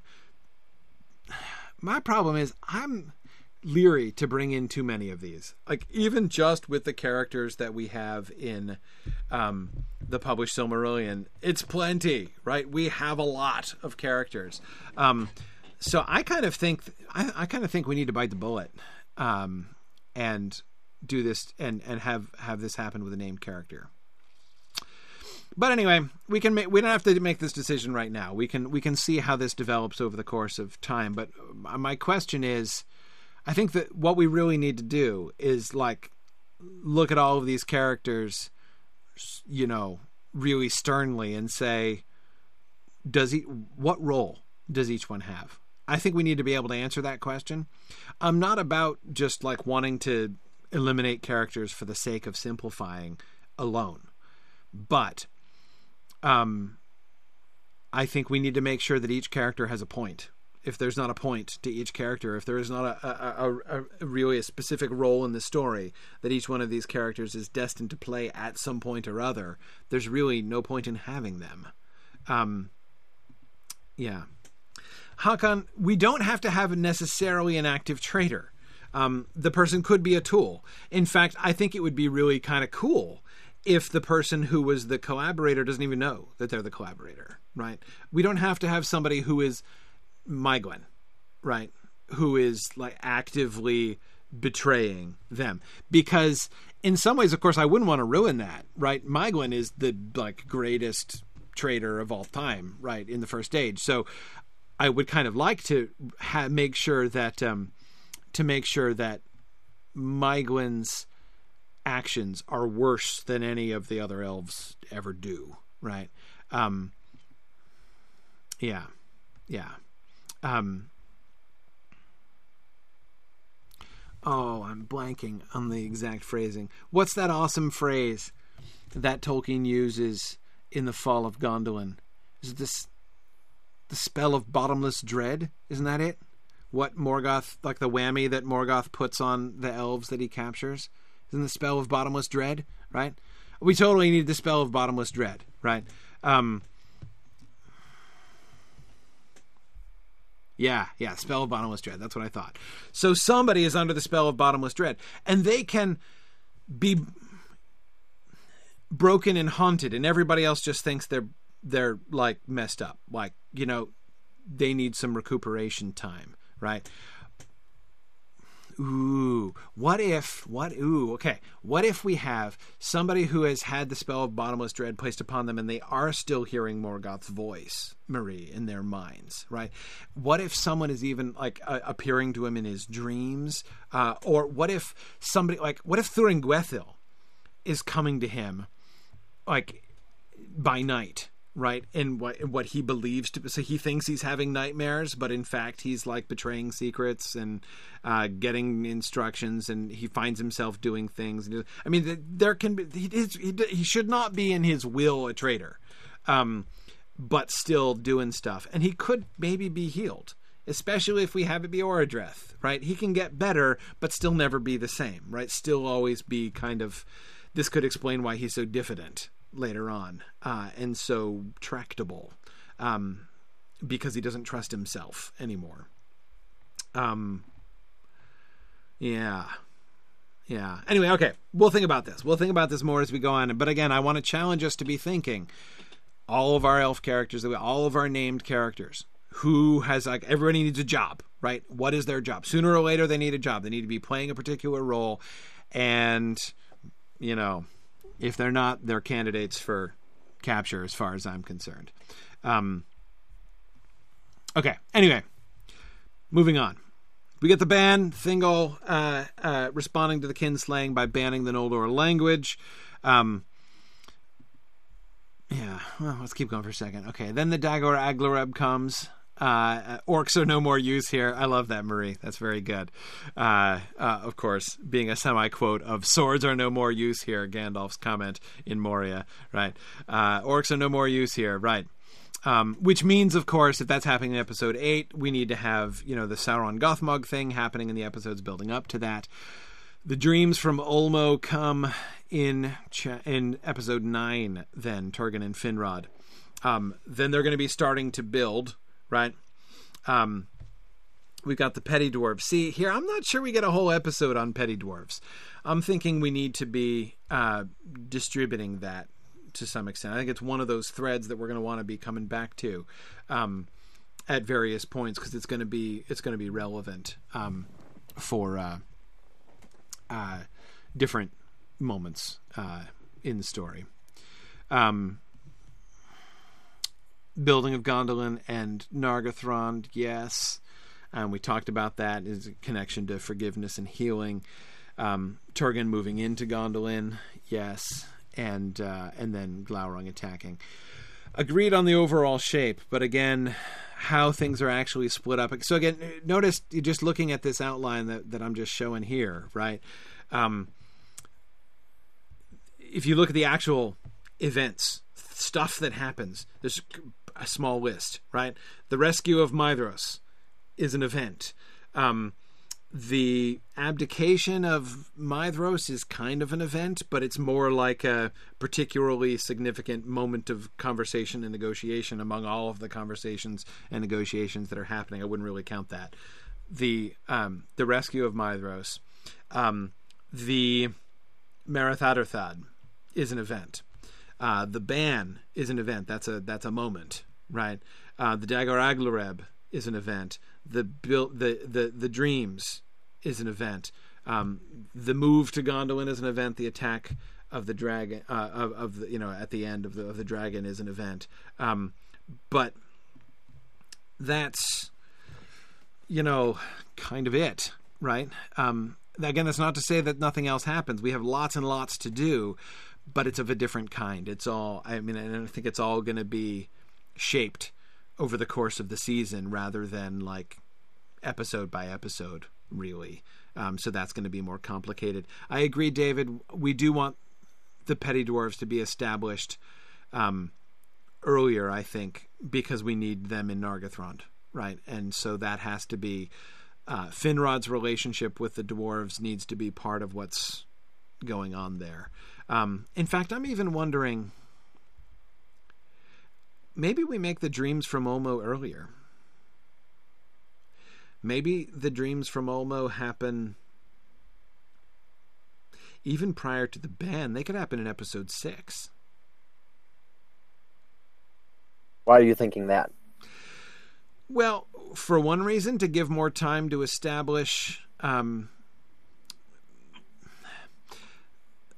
Gondolin is going to take a while to build, right? So having the perception of much time passing and they're finally moving into Gondolin, I think, is not a bad thing. Nargothrond is going to involve, like, we've got to figure out what happened with the dwarves, right? The dwarves lived there. Meme remembers with great bitterness that the petty dwarves are booted out of Nargothrond.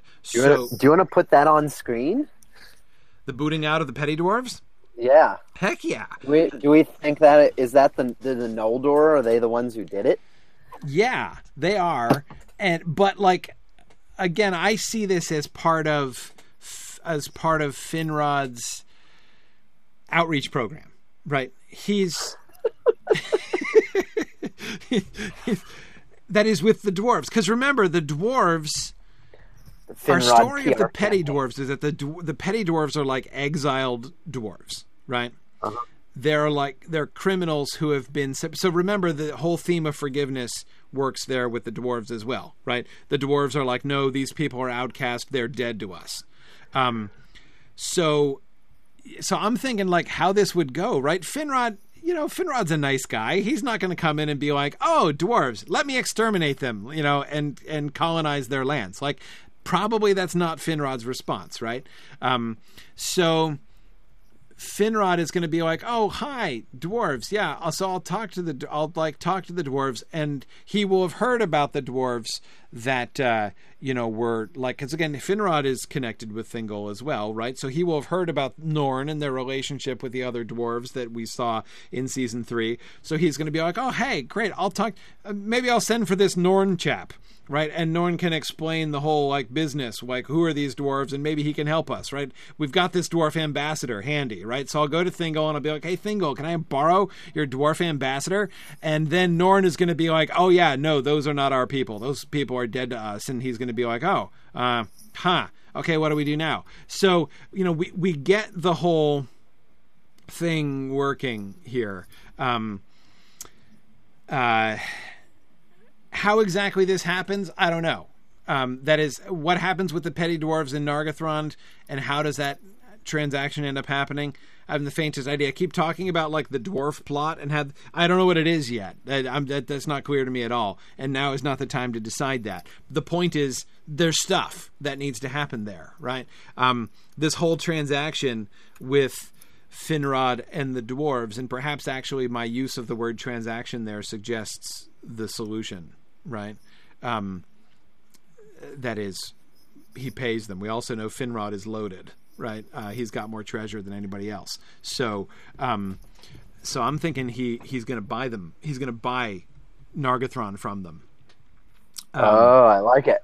But Meme is going to like not get any of the proceeds, so he's going to still feel ripped off. And when there's treasure involved, maybe the mainstream dwarves are like, actually, maybe we are interested after all, and the other dwarves the petty dwarves going to be like, we thought we were dead to you. And anyway, there's a lot we can do there, right? But nevertheless, okay, anyway, whatever. The point is, there's stuff that needs to happen with Finrod and the dwarves here before we can even start the building of Nargothrond. So I don't know. I'm not 100% set on pushing the dreams up earlier. But here's another question. The fact that we've always done it this way doesn't mean it always has to be. But for all 3 seasons that we've had so far, we've had a sort of climactic turning point in the middle, right? A turning point which has really been sort of the pivot of the season. It was the burning of the lamps in season 1. It was the release of Melkor. Really, the sort of the shifting of the scene to Valinor and the release of Melkor from prison in season 2. It was the burning of the ships in season 3. There seems to me 3 candidates for that role here among the things we're describing. 4 candidates. The one which seems most natural in a sense is the Dagor Aglareb. But it's the one I like least. I mean, having the battle that happens in the middle of the season be the like pivot point outwardly seems to make sense. But the Dagor Aglareb is not actually. It's kind of a. I don't know, not a blind. It's a false. Right? I mean, yeah. It's not really. It's not as big a deal as it seems to be. Right? So I don't think that works. So that's one, but again, I don't think that's a great one. There's the dreams from Ulmo, is another one. There's the ban, right? Thingol's ban of the Noldor, and there's potentially Merith Atherthad, but I think that's probably too early. But like the Feast of Reconciliation conceptually is another thing that could serve as sort of the pivot point, something that we're building up to for the whole first half of the season is about like, come on everybody, we can get along, right? And then boom, the Merith Atherthad, the Feast of Reconciliation is the culmination of the early efforts, right, to get everybody to get along. I could see that. And then the ban would then be part of the decline in the second half of the season. But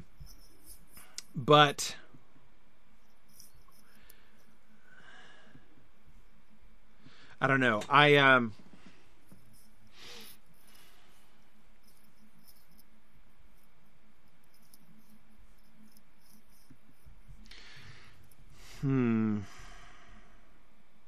So we've got Chris and Hakan are both suggesting the ban as the sort of turning point. But how, though? How does it serve as such? I don't see how... I mean, there's no question that it's a momentous event. But I don't see how it serves as the pivot of the story. Because what pivots exactly? In season 1, the destruction of the lamps was so important because that was the moment when Melkor broke with the rest of the Valar, right? We were like trying to work together, and even Melkor believed that maybe because maybe he could get them all to see sense and obey him, right? Maybe all of the Valar would agree to share his vision and accept him as their lord, as is natural and appropriate, right? So that was still kind of the place where Melkor was in the first half of season 1. The burning of when he burns the lamps, he kind of burns his bridges, right? That's where the lines are drawn clearly. Melkor over here and the Valar over here, and that's literally then represented geographically, right, by the separation between Valinor and Utumno that we did in the second half of the season. So then we still have, in the second half of the season, attempts to reconcile across that gulf, and by Manwë at least, to bridge that gulf. And then, of course, in the end, we find that it's not. So what happens at the end of the season is sort of the fulfillment of what we saw at the turning point in the middle, right, when the gulf is unbridgeable and war is declared. So that really works as a central pivot point for that whole season in that way. In season 2, the release from prison of Melkor is obviously changes the entire game, right? I mean, that's the the question is the question of season 2, right, is where do elves really belong and what should they be doing? Like, what are elves called to do and how can they fulfill their calling? And we see the call to Valinor and some of them choosing to stay. But of course, the whole question of what are you, like, where are you to be, like, where may your heart rest and what should you be doing gets complicated by Melkor, right? And Melkor takes those doubts and questions and turns them against the Noldor and brings about we have, instead of just us trying to find our place and figuring out what we're doing in the world, Melkor turns that into unrest, right? And discontentment and ultimately rebellion. So again, that moment is the turning point of that central theme. And the second half of the season really flows from it and is in a sense almost like the inverse of the first half of the season. The first half of the season is about everybody finding their place, right? Different people finding their place in different places until we get to Valinor and the rest of them are over in Valinor and everybody's kind of content, right? Everybody has found the place where they belong. And then the second half of the season, people are getting discontent and wishing they could be somewhere else. So again, that works. Clear pivot point. The burning of the ships works differently, right? But again, with the burning of the ships, we have, this is the arrival in Middle-earth, now that this is the final turning point for Feanor, right? This is where Feanor is completely over the edge, right? When he burns the ships and, as I've always argued that the burning of the ships is the worst thing that Feanor ever did, worse even than the kinslaying. It's sort of the final atrocity, which shows not only that he's willing to do horrible things in order to pursue his end, but also that he's really quite mad in thinking that he can do this without the support of his brother and more than half of his people. So that, the first half is kind of, with the story of the Noldor is sort of building towards that. the burning of the ships doesn't serve as neatly as a pivot point for the whole season, in that it's not directly connected, of course, to the story, the Balerion story and the story of the Sindar. But still, it kind of works. My problem is neither the Merith Atherthad nor the Ban individually kind of tell the whole story, and neither of them really serves as that same kind of pivot, right, when we're thinking about the shape of the season as a whole. If we treat the Ban as that kind of pivot, then we need to show how, like, the trajectory is one of, like, increasing cooperation and harmony, and then we get the Ban, then we find out about the Ban, and then we get what? Decreasing harmony?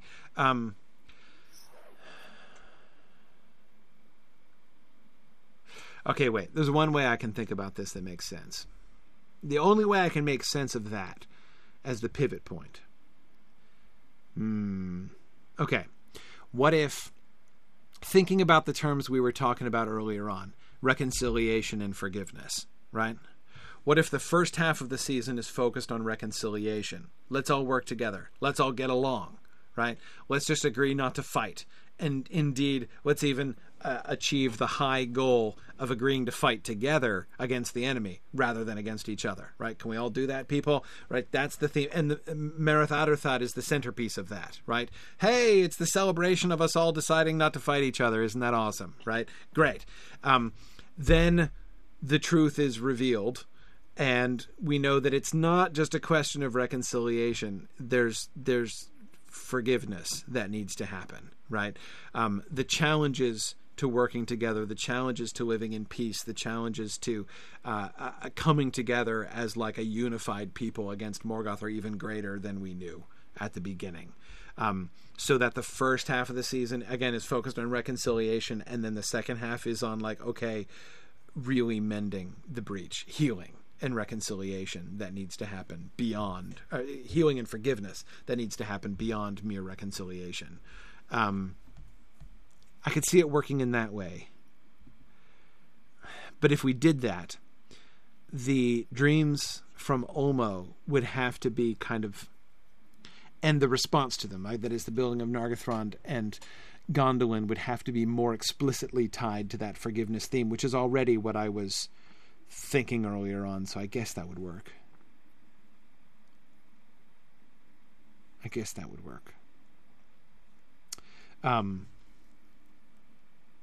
We could even work the dwarf plot with Finrod into this as well.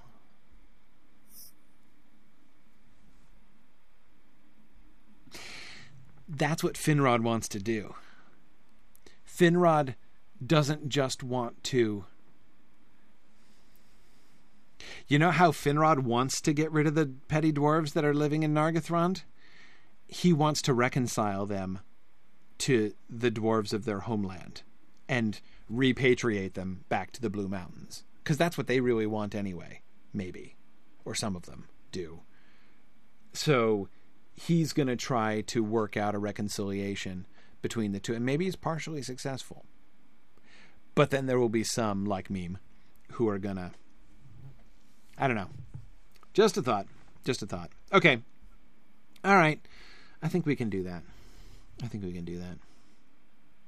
Any other thoughts that you guys have about these kinds of general shape and trajectory of the season questions?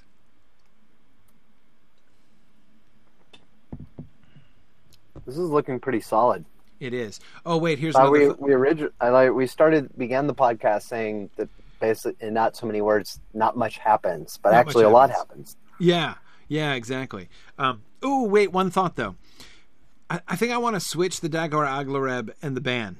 Let's have the Dagor Aglareb happen first. The Dagor Aglareb can be the culmination of the reconciliation, right? Like, the heart of the reconciliation is the Merith Atherthad. So the whopping victory by the elves in the Dagor Aglareb would seem to be like, hey, look, it's reconciliation working out, right? Everything is peachy. See, didn't I tell you, if we all work together, that, like, there's no Morgoth can't possibly stand against us if we all work together. And then, bam, Look at that. It happened, right? This is a plan in action, right? This is what victory tastes like, people. See? And then the news leaks, right? Then we got the kinslaying, and it looks like having looked like everything had come together and been really beautiful, now everything after that is really falling apart, right? Looks like it's going to really fall apart, so that the dreams from Ulmo would then have a role in being like, okay, let's kind of somehow get back to where we were. Yeah. Hakan is suggesting the people who escaped from Angband could do so during the Dagor Aglareb. Yeah, possibly. I got to think about that. There's much more we need to think about with the plans of Sauron and the folks who are captured. Okay, all right. Let's think a little bit more about some of these storylines we've already thought about, so we'll just be touching on some of these things. Okay, so villain storylines. We talked about the Sauron Gothmog thing, which I think will work out really well. The capture of elves, which we'll think about more later on. The making of dragons, which hey, so Sauron has been the guy who's been doing this kind of thing already, right? In one sense, the dragons are like the ultimate version of Sauron's werewolf project, right? So what if Sauron kind of considers himself as like the pioneer of the technology that Morgoth perfects in the dragons, right? So Sauron wouldn't necessarily be directly involved. It would be Morgoth's project to make Glaurung, but Sauron kind of feels like, he kind of held the patent, right, on the process, and that he can kind of like tell himself that Morgoth is following in his footsteps. Yeah, that kind of works. Now, the big question is the awakening of men. Now, we know that Morgoth is going to be involved in the corruption of men out in Hildorian. We had decided in the last episode that we shouldn't show that. We don't want to show that on screen. We want to have men show up kind of haunted by their past and with vague stories. But since we're showing the villains, we might want to handle that. Hey, okay, Morgoth should go away, because we know Morgoth leaves himself, right? Morgoth should go to tempt the humans personally, which means we don't show that, but we show the fact that Morgoth is absent. Maybe Morgoth is absent during the Dagor Aglareb, and so it's during Morgoth's absence that Sauron manipulates and goads Gothmog into attacking. And so then the Dagor Aglareb happens, and it's a complete catastrophe from the bad guy's standpoint, and then Morgoth comes back, and Sauron's like, he did it. Like, man, like, Gothmog totally blew your whole orc reserve while you were gone, and it was incredibly lame, and I told him not to do it. Right. Yeah, exactly. Oh, good. Hakan was just thinking the same thing. Yeah, exactly. I think that would work really well. So yeah, I love the idea of having Morgoth absent, and we're not going to say exactly maybe there'll be some dark hints about what he's doing. But let's have him go himself instead of sending Sauron, because then Sauron can be kind of running things in his absence. And then when Morgoth comes back, is when he kicks off the Dragon Project. Right. Yes. Yeah. Okay. All right. That'll be good. So the capturing of elves and the enthralling and releasing them can be Sauron's strategy initially, right? But then again, maybe that Morgoth comes back in time to to put them under the spell of bottomless dread. So again, he has like some. He's going to be, as he generally is, a little bit more hardcore than Sauron is in his approach there. Okay. All right. The kinslaying reveal. Okay. So, by the way, what I'm doing here, obviously, I'm not trying to resolve all these things. My goal here in thinking through these different storylines right now is just to kind of flag stuff we need to think about, right? Stuff that decisions we're going to need to make later on.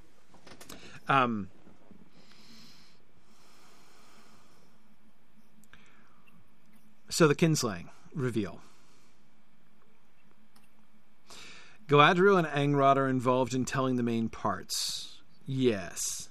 There are rumors floating about which I think can be circulated by Sauron and his servants, either in disguise, himself in disguise, Thuringwethil in disguise. I think he and Thuringwethil should both be able to disguise themselves as elves and go about spreading rumors.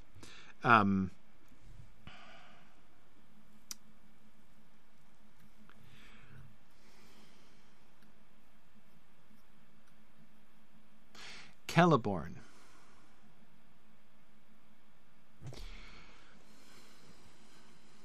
Here's what I like most about having the primary theme of the season be forgiveness. It gives Celeborn something to do.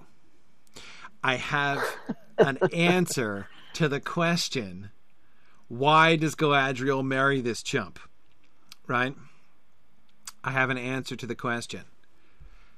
The answer is because he forgives her, and he helps her to forgive herself. Galadriel needs him personally. It's not what he accomplishes. It's not because he's so awesome. And he is wise, and he's older than she is, and he remembers Cuiviénen, and she will respect him. But it's painfully obvious that he's not her equal, right? So why does Galadriel marry down? And that kind of personal backstory, right? Just like that he is so important because Celeborn deserves to be her husband because he's the one who helps her through this, right? I think this is one of the core stories of Galadriel through this whole thing. She is still haunted by the kinslaying, right? By her own feeling of guilt, by her mother's death, right? She is haunted by this, and she can't forgive herself. And she's going to end up confessing to Celeborn. I think she confesses the whole truth to Celeborn. She tells part of the truth to Melian. I think she confesses the whole truth to Celeborn. I think Celeborn is the first of the Sindar to know about the whole kinslaying, but he doesn't tell any. He doesn't tell Thingol because, he's keeping her private torment private, right? He sort of keeps it in confidence when she tells him about it, and he immediately sees that his job, what he needs to do is to help her through this. So he does help her through this. And they end up getting married, and their marriage is the moment of healing for her, right? This is when she becomes sort of whole. Hakan, I think she tells him before the ban. I think he finds out before Thingol does. I think that would make it even more dramatic, his choice, right? Because she's going to be thinking, she's going to be you're going to have to tell Thingol, and I'm going to be the traitor of the Noldor.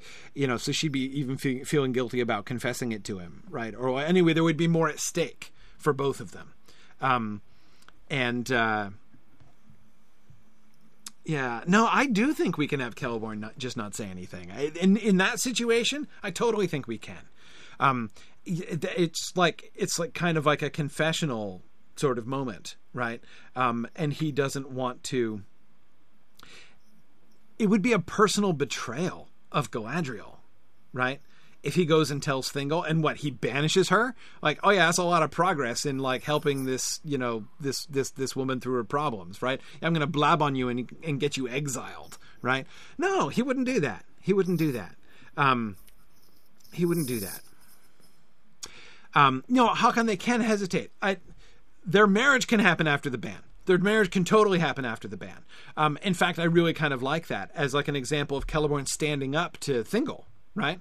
Celeborn's Thingol, we've been friends for a long time and stuff, but you know what? I'm going to up and marry a Noldo, right? I'm just going to do it, right? I don't know. I kind of like that. So, I think her confession predates the ban, but Celeborn's proposal of marriage postdates it. Like, the final healing and reconciliation doesn't happen until afterwards, but her initial confession happens first. That's what I'm thinking. But anyway, so I think the Galadriel-Celeborn relationship is all tied up in the reveal of the kinslaying. Håkon wants them to be in love at first sight, though. Sure. Yeah. No, that's fine. I'm cool with that. Certainly. I mean, I think that Celeborn should be following her around like a little puppy dog from when he first sees her. I mean, there's no question, right? There's no question that Celeborn is absolutely, in head over heels for Galadriel from the very beginning. And she will come to respect him and to be grateful to him for, like, helping her, right?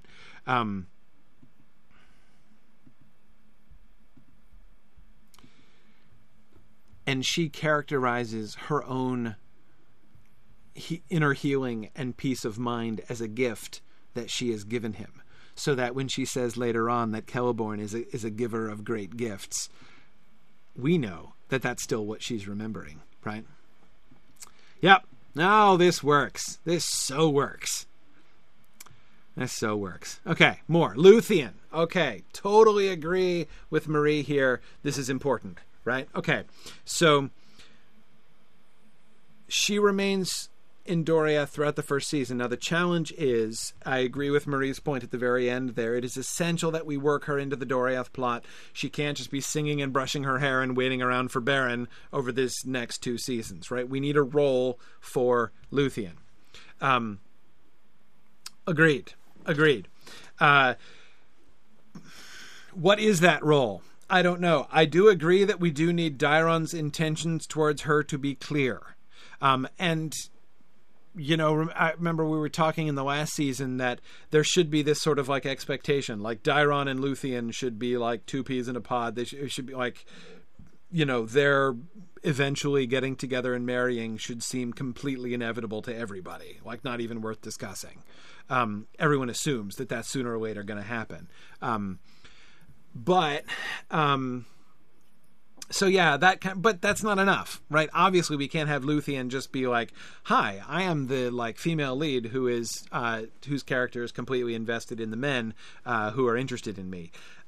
We need her to have some kind of independent life in these 2 seasons. But it's super hard because she never goes anywhere or does anything in the Silmarillion until Beren comes along. We made a start with having her be involved in repelling the spiders when Shelob attacked in season 3.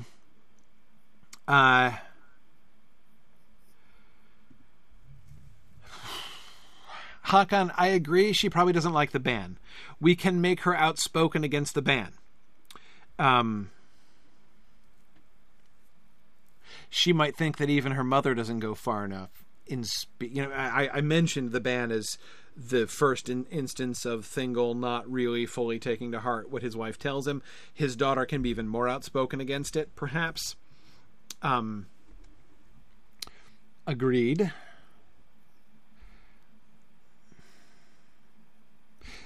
Do we want her to leave? Can we bring her to the feast? Can we bring her to the Marath Adarthad? I mean, is there a good reason for us not to?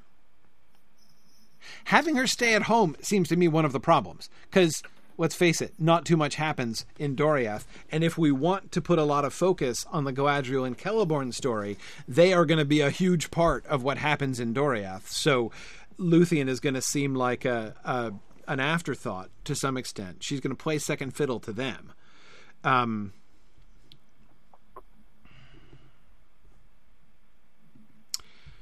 Thingol might object to Luthien attending the Marath Adarthad Marie. I agree, but Thingol does that, right? It doesn't mean people listen to him. But yeah, seems to me like the fix for Luthien is to have her go places and do things. Yeah, have her be involved.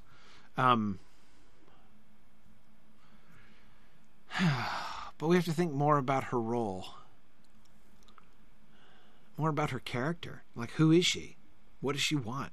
What is she into? What's her stand? Yes, it makes all kinds of sense for Thingol to be like protective of her, right? But if him forbidding her to leave and her wanting to go, I mean, that's an obvious anticipation of what's going to happen, right? So like when Thingol is like, all right, kid, that's it, I'm locking you up the tree, right? When we get to that in season 6, it will seem like the culmination of the kind of tension that's been going on. I don't want to make Luthien just the rebellious teenager of the Elvish world, though. Yeah. Yeah. I don't know. I'm not sure what to make her do. We'll have to think about this. But here's one other thing that I want to think about with Luthien. What's the relationship between Luthien and Galadriel? They've got to have a relationship, don't they? If Galadriel comes in and she's like, okay, I'm going to like sit at the feet of Melian, right? I'm going to be like a little Melian disciple here. What is, like, are they rivals in some sense? Are they, like, wouldn't that mean that Luthien and Galadriel either have to be rivals or BFFs or something, right? I mean, they have to relate to each other. I think this is a promising direction for giving her something to do. Mm-hmm. Also, this is an excellent opportunity to pass the Bechdel test. Right. A conversation between Luthien, Galadriel, and Melian, not involving men. Yeah. Well, Luthien, or rather Galadriel and Melian do pass the Bechdel test in the Silmarillion. Yeah, that's true. Good point. So they don't talk about men. They talk about murder. They talk about murder. Exactly. They talk about politics. Right. Yeah. Yeah. I'm not quite sure. I don't know what the right direction to go in yet, but I'm actually, like, all of a sudden very excited about a Luthien Galadriel like relationship and storyline. Yeah. Pretty cool. It seems to me like an obvious possibility, right? And think about this, right?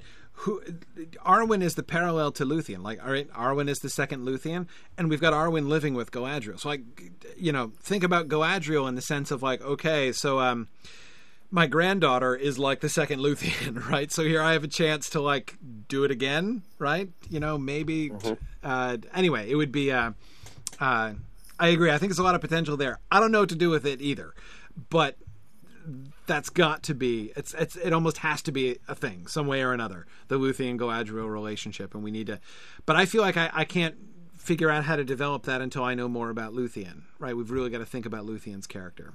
Anyway, we've got Eöl, the Eöl storyline.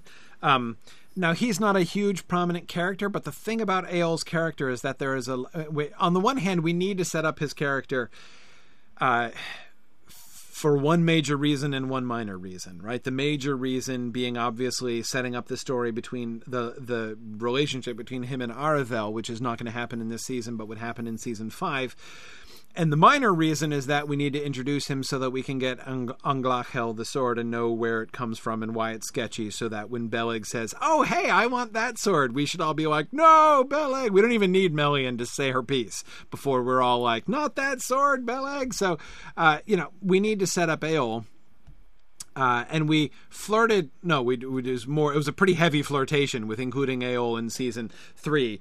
He was the one that we kept like putting off, and then we ended up just bumping him out of the season entirely.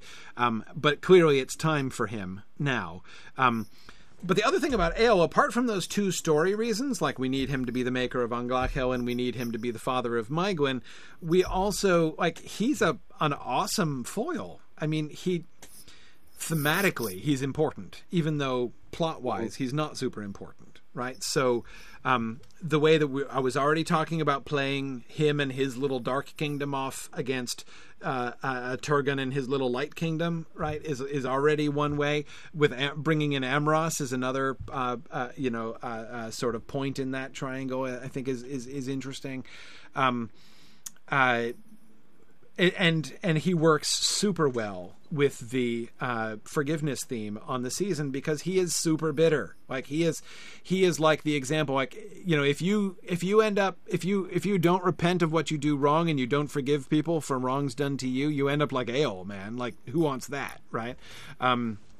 So.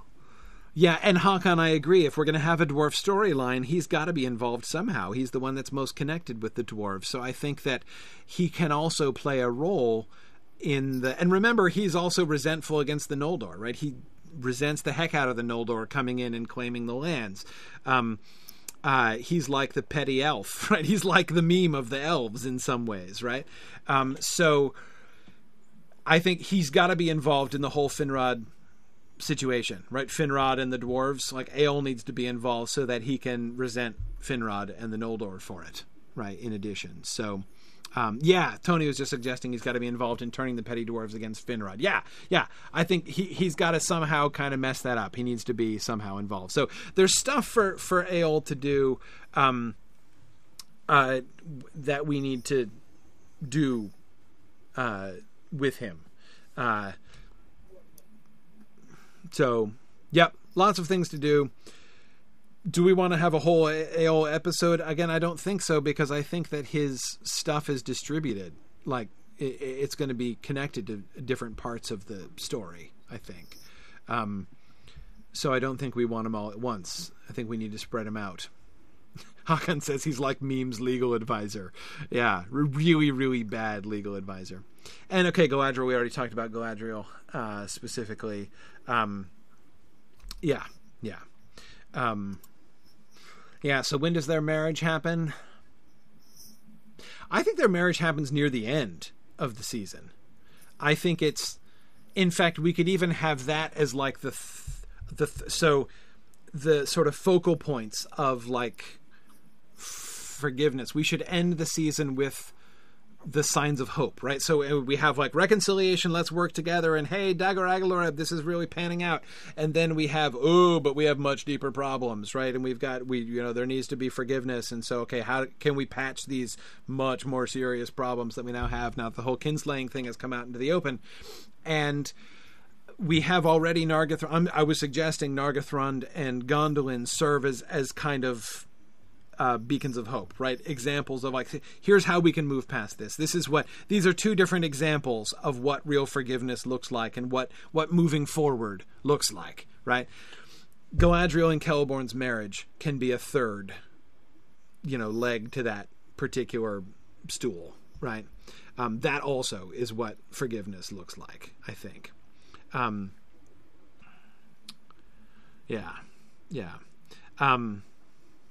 Murray's asking about Eöl. Do we need to know where he came from or how he knows the dwarves?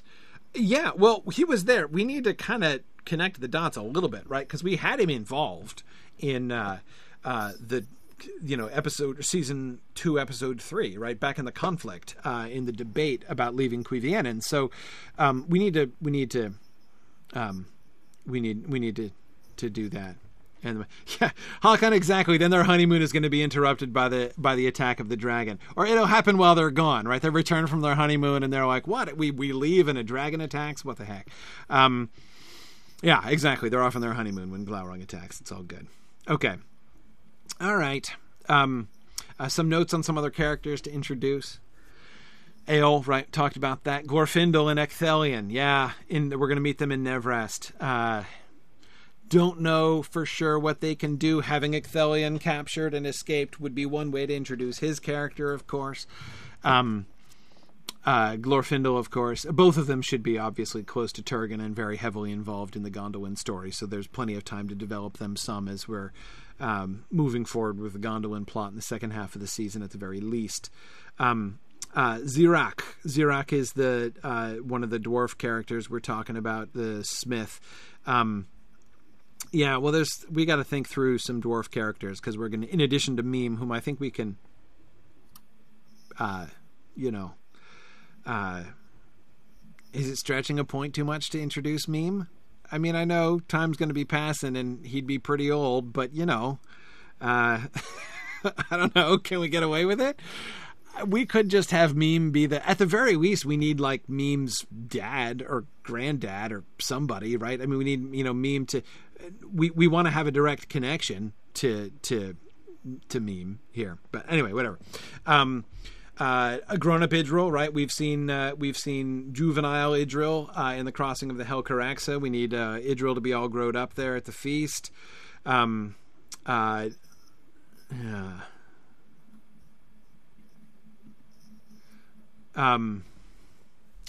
Ignor's wife. Well, I want to think about that more. I might want to cut her, but we'll see. Orodreth's wife. Yeah.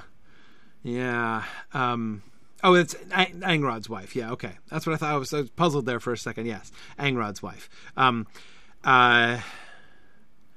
Yeah, Angrod's wife, who has a name, makes her a candidate for a captivity in Angband in my book, but we'll see. Yeah. And you're right, we do need reasons. We need to figure out the Sindar who move out, because we're going to have, we must have a bunch of Sindar move to Nevrest, right, and live with Torgon, and then eventually move to Gondolin.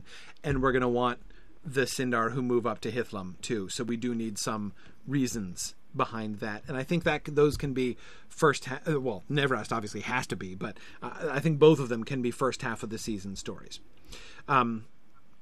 Okay, so here's my question as we're closing up here, and Dave, I'd be interested to hear what you think about this. Great. What if we approached this season differently? What if instead of going episode by episode, we go storyline by storyline? Think through each storyline individually. Like have one session per storyline in which we really flesh it out, like the arc of that particular thread over the course of the whole season. And then have a couple sessions at the end where we hammer this together into an outline on the whole. Because I'm kind of feeling like it's going to be... And I know, David, you're right. I mean, I am thinking of our script outlining folks, and if we don't have... Like, it's hard for them to start working on that in advance if we don't... like, they would have to follow the same kind of pattern that we're following in doing that. I don't know. I'm just thinking, going episode by episode... It's going to be... I feel like we're going to end up backtracking a lot, right? As if we don't... Because it's going to be hard to consider all of these storylines in parallel as we go through. It just seems to me... When I think about this season, if I just think about it like, okay, if I were writing this story, like if somebody tasked me personally with coming up with the screenplay for this season...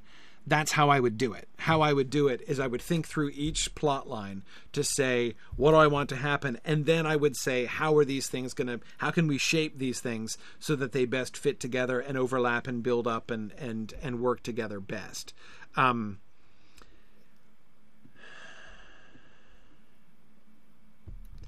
That's how I'd do it. And so that's how I'm inclined to do it when we discuss our way through. Just because, again, there's so little... I mean, episode 1 makes sense, right? But, like, from episode 2 on, I'm already not sure which plot lines we want to focus on. I mean, like, just going back there for a second. Just taking a few examples. Where's the line here? Okay. So, we're talking about... Episode 1, the rescue of Maedhros. Episode 5, the feast, the Merith Adarthad, right? The Feast of Reconciliation. A bunch of stuff that needs to happen in episodes 2, 3, and 4, right? And if we just kind of... we need to start the Galadriel and Celeborn story. We need to start the Galadriel and Luthien story. We need to get Luthien involved in stuff. We need to start the Eöl story. That should probably begin somewhere during there in that early stage. We need to work on the Feanorians and the people of Fingolfin. That can't just be all solved in one episode, right?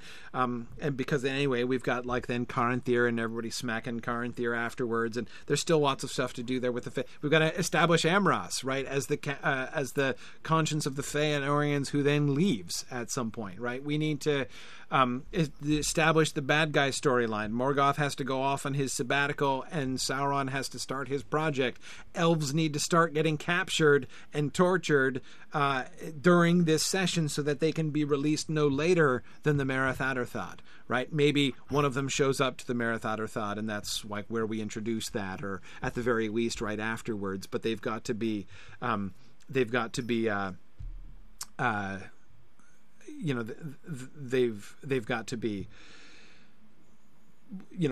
worked on by the bad guys during that time. And of course, we've got the scheming throughout this. We also have the scheming of the manipulation of Gothmog, right? That also needs to be happening there during that section.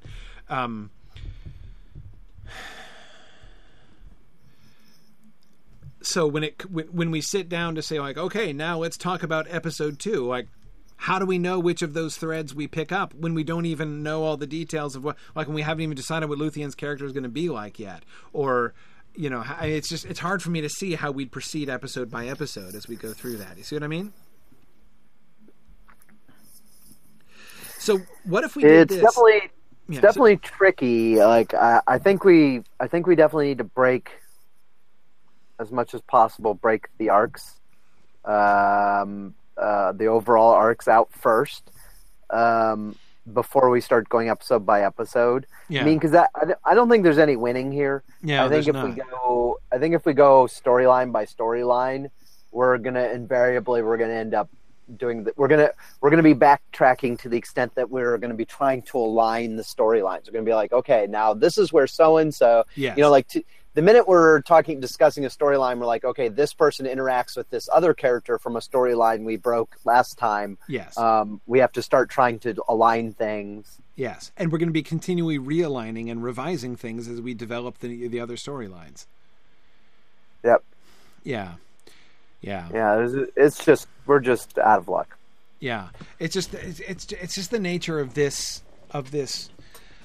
We don't have the big difference between this and most of the other seasons, and I would include season 1. I mean, Nick was kind of teasing me about that when I was saying this season is so different, and he was like, as opposed to season 1, which was chock full of events. And it's true, season 1 was similar too, but even there was a clearer direction, right? Mm-hmm. We had a more unified overarching trajectory of the season to work with than we do here in season 4. So let's see what you guys think of this. We have a buffer. And when I say you guys, I mean our script writing team and other folks on the discussion boards, because moving back up to in the next session, which is 2 weeks from now on November 16th, I want to talk about the frame. We haven't talked about the frame at all. So we're going to talk about the frame next time. And I'm ready to talk about the frame completely from scratch. Who's the teller? Who's the primary character of the frame, and what's the plot and scope of the frame? Right now, I have zero idea. I have no clue. I'm coming in with no investment whatsoever in the frame. I'm like ready to start from scratch on the drawing board. So really interested to hear people's suggestions on the frame. Then maybe we can kind of revisit this. Well, before we then go, after we talk about the frame, will be time to sort of then move ahead with other issues for the season and maybe starting to work our way through things. So we have a buffer in this way to give people some. So if you guys on the discussion boards and the script outlining team can kind of talk amongst yourselves and see what you think. Would you rather us try to go episode by episode at the very great risk of our getting to episode 4 and saying, okay, we want to actually go back and completely change episode 2 because now that we've worked out this other plot line, we see we really really want to have planted that back in episode 2. I think that's going to almost inevitably happen, that we're going to end up backtracking continuously if we try to march through episode by episode. Or would you guys be willing to be more flexible, have us go storyline by storyline, and then be working it out? Or even, leaving the outline team themselves to be kind of putting that together. Maybe that's how it works. Maybe you guys do that. Maybe we work through the storylines and leave you guys to plan out the episodes, and then you guys can suggest the episode, the full episode outlines, and then we can talk through the episode outlines like we do and criticize what you've said, because that's much easier for us, frankly. So that's a kind of an attractive idea. If you guys can be working out the outlines as we go, thinking through the outlines as we go, and we'll just go storyline by storyline. Yeah. I kind of like that idea. Anyway, see what you guys think. Let us know what you guys. So next time we'll start with that. We'll just kind of say what the plan's going to be, and then we'll talk about the frame. Okay. All right. Sounds like a plan. And so be thinking, of course, about the frame too. Who do you want the frame to be? Do we want to do a Hobbit frame? We haven't done a Hobbit frame in a while, or ever, actually. Ever. Yeah. We've had 2 Aragorn frames and 1 Arwen frame so far. Do we want a Hobbit frame? Do we want a Sam frame? Do we want a Bilbo frame? Do we want to go back to Arwen for this one? What do we want to do? I don't know. Do we want to do something totally different? We definitely need to find a character for whom the theme of forgiveness will resonate. Exactly. Yeah. It's gotta be about the theme. It's gotta fit. Yep, those are the questions. Okay, so maybe it's Sam forgiving Ted Sandyman. I like it. And Arwen on Twitch suggests it should be a Tom Bombadil frame. Tom Bombadil forgiving Goldberry for dunking him in the water, and then the marriage of Goldberry and Tom Bombadil is the parallel for the marriage of Galadriel and Celeborn. I like it in Arwen. I think it totally works. Yeah. As if you want a dynamic character who really grows and progresses, Tom Bombadil's your go-to right there, right? I mean, you got. That's true. Absolutely. No more dynamic character than Tom Bombadil. The guy who never even changes his jacket. Anyway, never mind. Okay, so thanks everybody for this discussion here today. This was super fun. I'm pretty excited about this season now. I'm there's lots to do here, and it's a totally different kind of challenge than we've had before, and I think that's going to be really interesting. So I'm excited to see what we produce.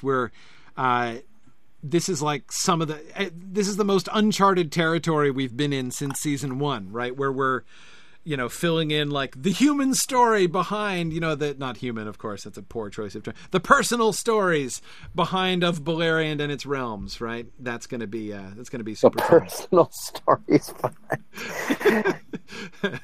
Yeah.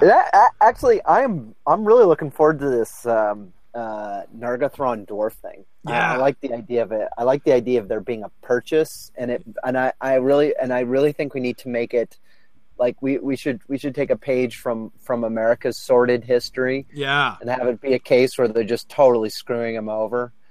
Or at least that's how it looks to the dwarves, right? Or at least to some of them. Yeah. Yeah. No, I think there should be some good intentions that are misconstrued, but then there are other people who don't have good intentions. We totally need to have Caranthir hunting the dwarves, Caranthir and Celegorm hunting dwarves, contributing to the misunderstandings. No, so much material there. But anyway, all right. Gonna let everybody go. See you guys in 2 weeks on November 16th to resolve our plan for our strategy for the season and to talk about the frame. So, thanks everybody. We're really moving rapidly. Oh yeah, no, this is good. This is good, as we are wont to do on Film Project. Yes. Excellent. So, thanks for listening, everyone, and Godspeed.